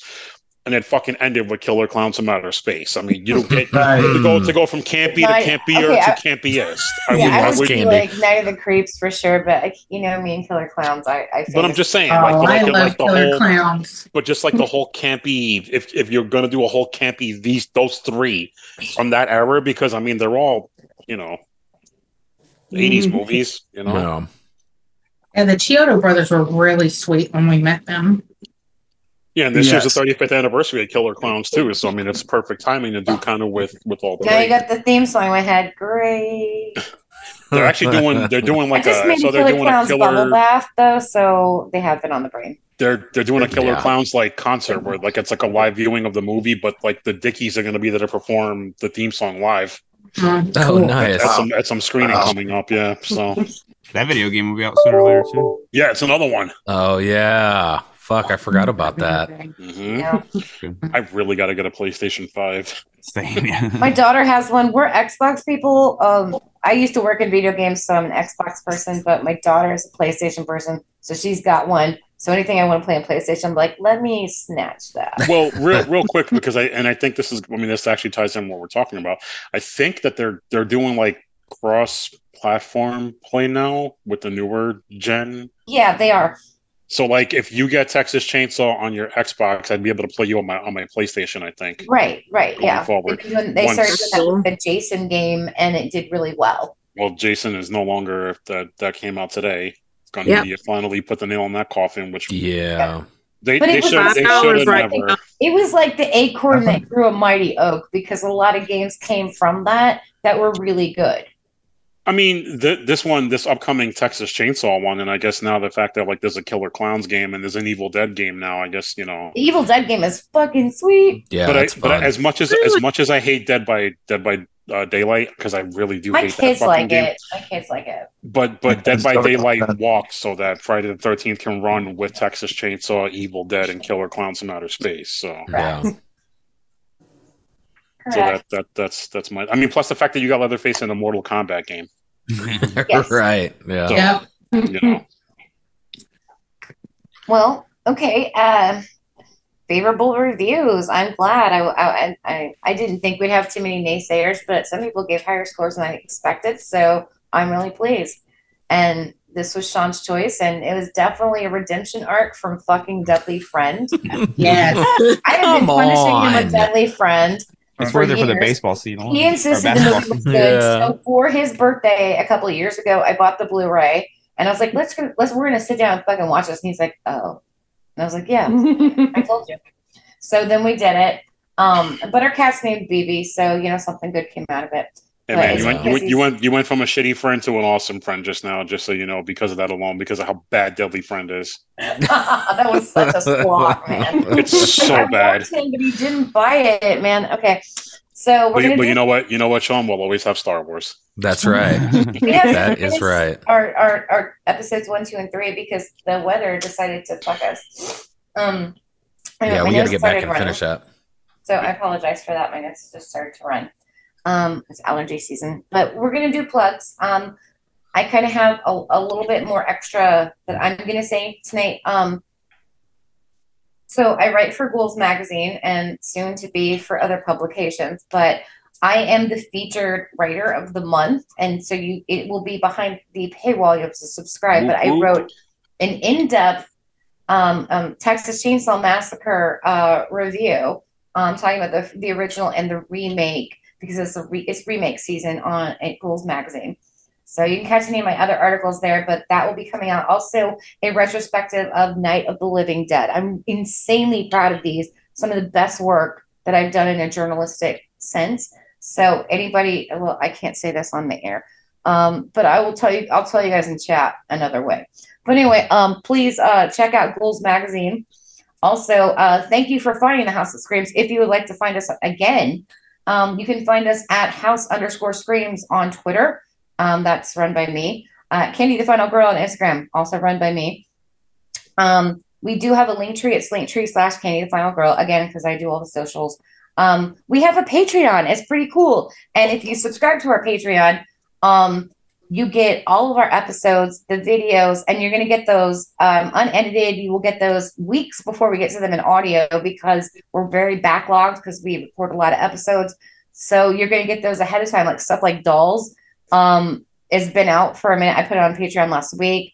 That's already out on there, but you won't hear it on audio for quite a while. So please check that out. It's in our link tree, but it's Patreon/House That Screams. So check us out. And also, I'll let Erica fill in a little bit on this one, but we have Final Girl Cosmetics. I'm literally cooking up some new things for that. Tonight I'm wearing from the Iskanov palette. You probably can't see it great because I did like greens and the sliding's not improving it much. But I'm wearing from the Iskanov palette from Final Girl Cosmetics. We are adding body care that I've literally been cooking up. I mentioned the Killer Clown's bubble bath, but there's some really fun stuff that will be hitting that very soon. That's finalgirlcosmetics.makeup. And what else am I missing? Whatever I'm missing, I'm sorry. That's all. Well, I don't really have anything to plug because, as always, wherever you find Candy, you can find me. You stole it. He's violating the protective order. I did. But to speak on the body care that she's making, she did a brain damage blue bubble bath body wash, and it smells like Fruit Loops, and it's fucking amazing. And I use it like at least 3 times a week. Yeah. You made an Elmer bubble bath? I did. Yes. It's that blue Pretty color, cool. and it smells like Fruit Loops. It's and I also have one called Thrill Me that's kind of pineapple. Mm-hmm. Yeah. Speaking of that makes total sense because of the scene. Yeah, speaking of Night of the Creeps. Oh, and the Frankenhooker one, which is like strawberry banana. On a Date one is strawberry banana. And it's a nice purple. Anyway, so lots of fun stuff coming up on that. Yeah. And I've read the articles. They're fucking fantastic. So nice. No edits. My editor told me I was brilliant. I was like, well, there goes my ego.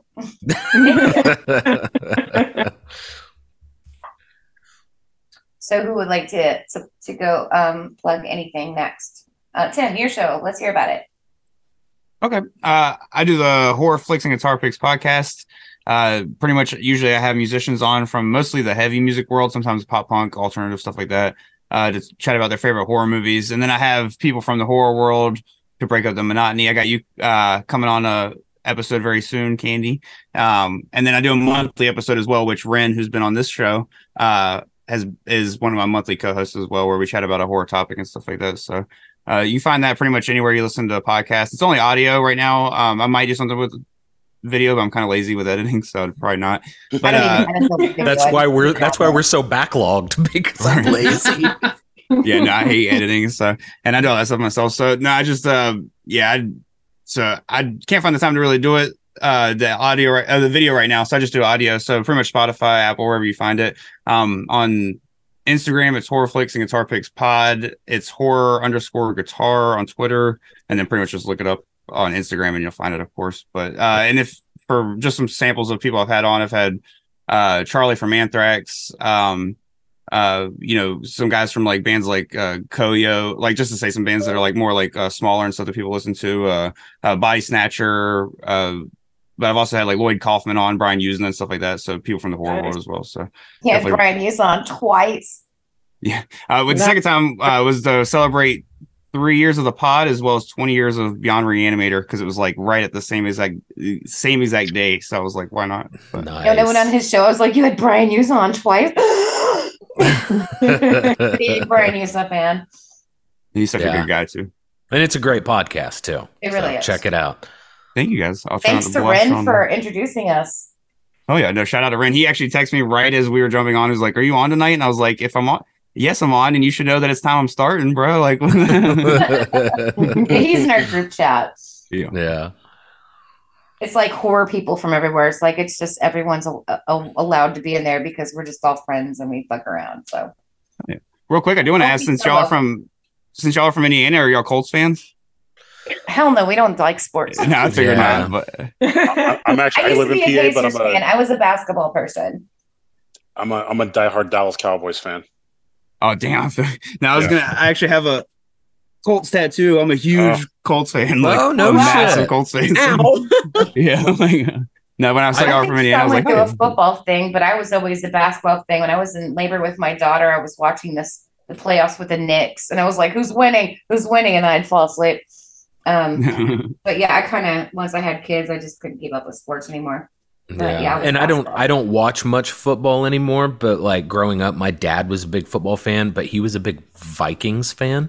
Yeah. And so I somehow inherited that, and they're such a shit team. And what's funny is like the Colts, nobody cared about them here. They were a fucking joke until like we got Peyton Manning. Yeah. And then all of a sudden everybody liked the Colts. And it was like, you don't understand. We were like always the first pick because we were the worst fucking team. And like when it came to the draft, because they're like, well, the Colts fucking suck. They need somebody. Well, the reason why was because of the whole Ravens thing. They were the Baltimore Colts first, and that all happened. Yeah, but they were such a joke here in Indy. They were a fucking joke. Oh, trust me, they're still a joke in the NFL. But listen, I'm a Cowboys fan, so I can't even talk shit because we're just as bad. So, but at least we make the playoffs. Until they got Peyton. All right, who's up? And so, okay, we don't have anything to plug except that you should subscribe to our Patreon, because if you look around, we're some good-looking people. Look at this bunch right here. I would have sex with all of us. The shunting is about to happen. Yeah. We all know to save you guys' lives, I would take the shot of the dream spunk. So just let me die. But if it ever came down to seducing Tom Atkins, I'm your chick. I got this. Oh, he was very sweet. Very deaf, but very sweet. I feel the need to say, if you're watching Patreon, you can probably find some videos of me and David playing Rock Band if you really look hard. But also, anywhere you find Dave, you can find me. Fuck you, Sean. Oh, wow. Okay. I see how it is. All right. You stole it. All right. Mika, let's hear about you. You can find me on Twitter. Oh, Mika, I'm sorry. Go ahead. They sound so goddamn similar. Do. Mika, go ahead. Ladies first, please. First of all, Tim, I'm following you now. Subscribe to your podcast on Apple. So I'm going to listen to that. Hey, thank you. You're welcome. You can find me at solsticevibrations.com, solstice_vibrations_1111. And also, Solstice Vibrations 1111, I think, on Facebook. I make candles, soaps, all the things. Did I say candles? Body scrubs, everything. And working on some stuff with Candy and Erica. So actually, real quick, Mika, I have a question. Are you vending at any cons? No. And I really need to get in there. I did it like 4 or 5 last year. And then after my mom got sick, I kind of stopped doing events this year, but she's better now. So I need to get into some cons. I really do. There's the Monster Mania in Oaks, and I don't know how far you are from PA, but it's here where we are. I'm in Indiana. Okay. Well, then never mind. But you know what? No, there's a Monster Mania show in Oaks. They're looking for vendors now. Okay. So it's November 11th. No, 11th, 12th, 13th. I'll get you the dates for it. Please. But it's in November, and like so far they announced a big Scream reunion, and they have an American Werewolf reunion with David Norton and Griffin Dunn, because he's coming to Indianapolis first. Yes, which is so badass. Yeah, send that to me, please. My Jennifer Body Butter and Buffalo Bill Body Butter did very well last year. Nice. Okay. I whoever wants. We haven't done Erica the and ladies then first. Nico. You know me. Yeah. 'cause I let the ladies go first. I'll be super fast. You can find me at myhorrificlife.com or on Instagram at myhorrificlife. And yes, please check out finalgirlcosmetics.makeup. We're definitely excited to launch some new products in the near future. Yes, we are. And So wherever you can find Sean, you can find me. No, I'm kidding.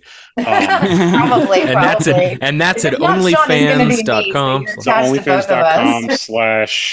/Sean Spunk in the mouth to me.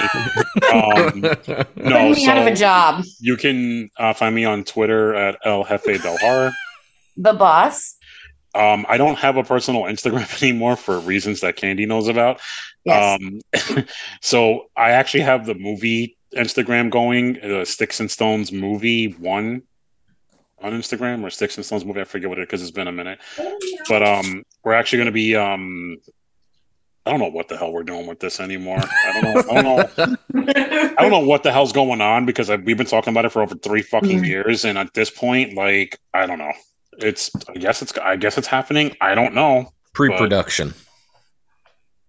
Pre-production is fair. We're planning. That's not even pre-production. We're planning. I don't know what the hell is going on, but you can find me on there. I'll have the link tree set up. Everybody's that's on here for this as well. So, and if you subscribe to the Patreon, I'll read 50 Shades of Grey to you in the Liquid Sex voice.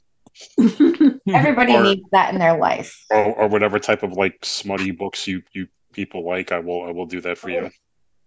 I actually used to collect classic erotica, so I could give you some really good titles. Well, there you go. So listen to the voice. I did. And I got you guys. I studied classical literature, and I ended up collecting classical erotica as like a side thing, and so I have like kind of an extensive collection. Oh, one of my favorite things ever is the Canterbury Tales. Canterbury Tales is like my fucking nightmare. I had to study it so extensively. I loved it. And then the Divine Comedy. Also, side note, and I'll plug Nick Cutter because I just got into his work, but The Troop, holy shit. Well, The Troop will be coming back up on the show, won't it? I want you to read that to me in your Liquid Sex voice. I don't know. I mean, I don't know if that's going to work because it's just kind of like a heads up. And this is like not really a spoiler, but the only book to ever make my skin crawl. So let that be known. You know, we're all very, you know, we're as far as we are bookworms. We're bookworms on this show. Yeah, we are bookworms. Yeah. And this is the one that like really fucking like stayed with me. Like I loved it. I guess I'm spoiling it. You could take that out later, but read that book. Put that on your summer reading list this year, people. Yeah, read by the beat. It is 100% worth your time. And it's not a new book. It's been out for a bit. Yeah. And I discovered it by accident. So when we actually do cover that, I'll go over how the conversation I have with Sean about it, because he was just like, oh yeah, he was like a fucking proud papa at that moment. Yeah. Well, I'm pretty sure it's Erica. I think you're the reason I read it in the first place. I think you mentioned it a couple of years ago. Yeah, I've read it twice now because it's that good. Yeah. I'm reading it right now. I'm almost done, but I've been interspersing it with other books because for reasons I will explain. Fuck off! You don't understand me. Dave, man, you got to read this shit. Seriously, like you need to read this. Like whatever you're reading, stop and just read this book. Or do an audiobook version, whatever you got to do. Yeah, the audiobook edition is great too. So noted. Who was it? Michael Rosenbaum, right? The guy that played Lex Luthor on the Smallville, I think, did one of them. Was it him that does the audio? I don't remember who narrates. I have to pull up my Audible app, but yeah, I have the Audible book and the physical copy, and the audiobook narration is great. Another quick one for you guys for your summer reading: "Chasing the Boogeyman" by Richard Chismar. The first chapter is very slow, like extremely, like excruciatingly slow. Yes. After that, it's off to the fucking races. And my jaw was on the floor. Did not expect. Did you read it, Mika? Yes, it's very good. Right? It's very Like the good. first chapter sucks balls. The first chapter sucked. Like I had to really push myself through Yeah, that first and then chapter. because I almost stopped after that, but then I'm Me kind of too. glad I stuck with it because after that, from the second chapter on, it's off to the fucking races, and my Yep. jaw was on the floor. Did not see that ending coming, and Yep, you have it to was really read. good. You have to read the author's notes after. Mm-hmm. It'll make a lot of stuff will make more sense as to Like why. a Stephen King book, basically. He's friends with Stephen King, and they've co-wrote a book. The Gwendy's books, the Gwendy's Yeah. trilogy. But just read it. I promise you. Once you get past that, because like Amber's reading it now, and she's like, I'm having a really hard time with that first chapter. I'm like, I promise you, once you get past the first chapter, you will not regret this. And, I've read some of the most boring shit in the world. Having to study literature, so like it takes a lot for me to be like, I can't read this. So. No, but this one, I mean, Mika, I'm glad is on. See, me and Mika, we here. We're here. The Mika Nika connection right here. We here because you and I are very simpatico because we both hated that other fucking piece of shit. But anyway. Well, children, this has been really, really fun, and Yes, I'm it has. glad to say that Tim will be making another appearance on the show. Hopefully, one of many. And this is Mika's. I've lost count how many times, but when fourth or fifth. We love having you on the show, so it's always an open door. And thank you guys so much for being here. This has been really fun. Thank you for having me. Definitely, this was a lot of fun. Right, you guys have a good night, and I love you. Yeah, love you guys. Take care. Good night. Bye, guys.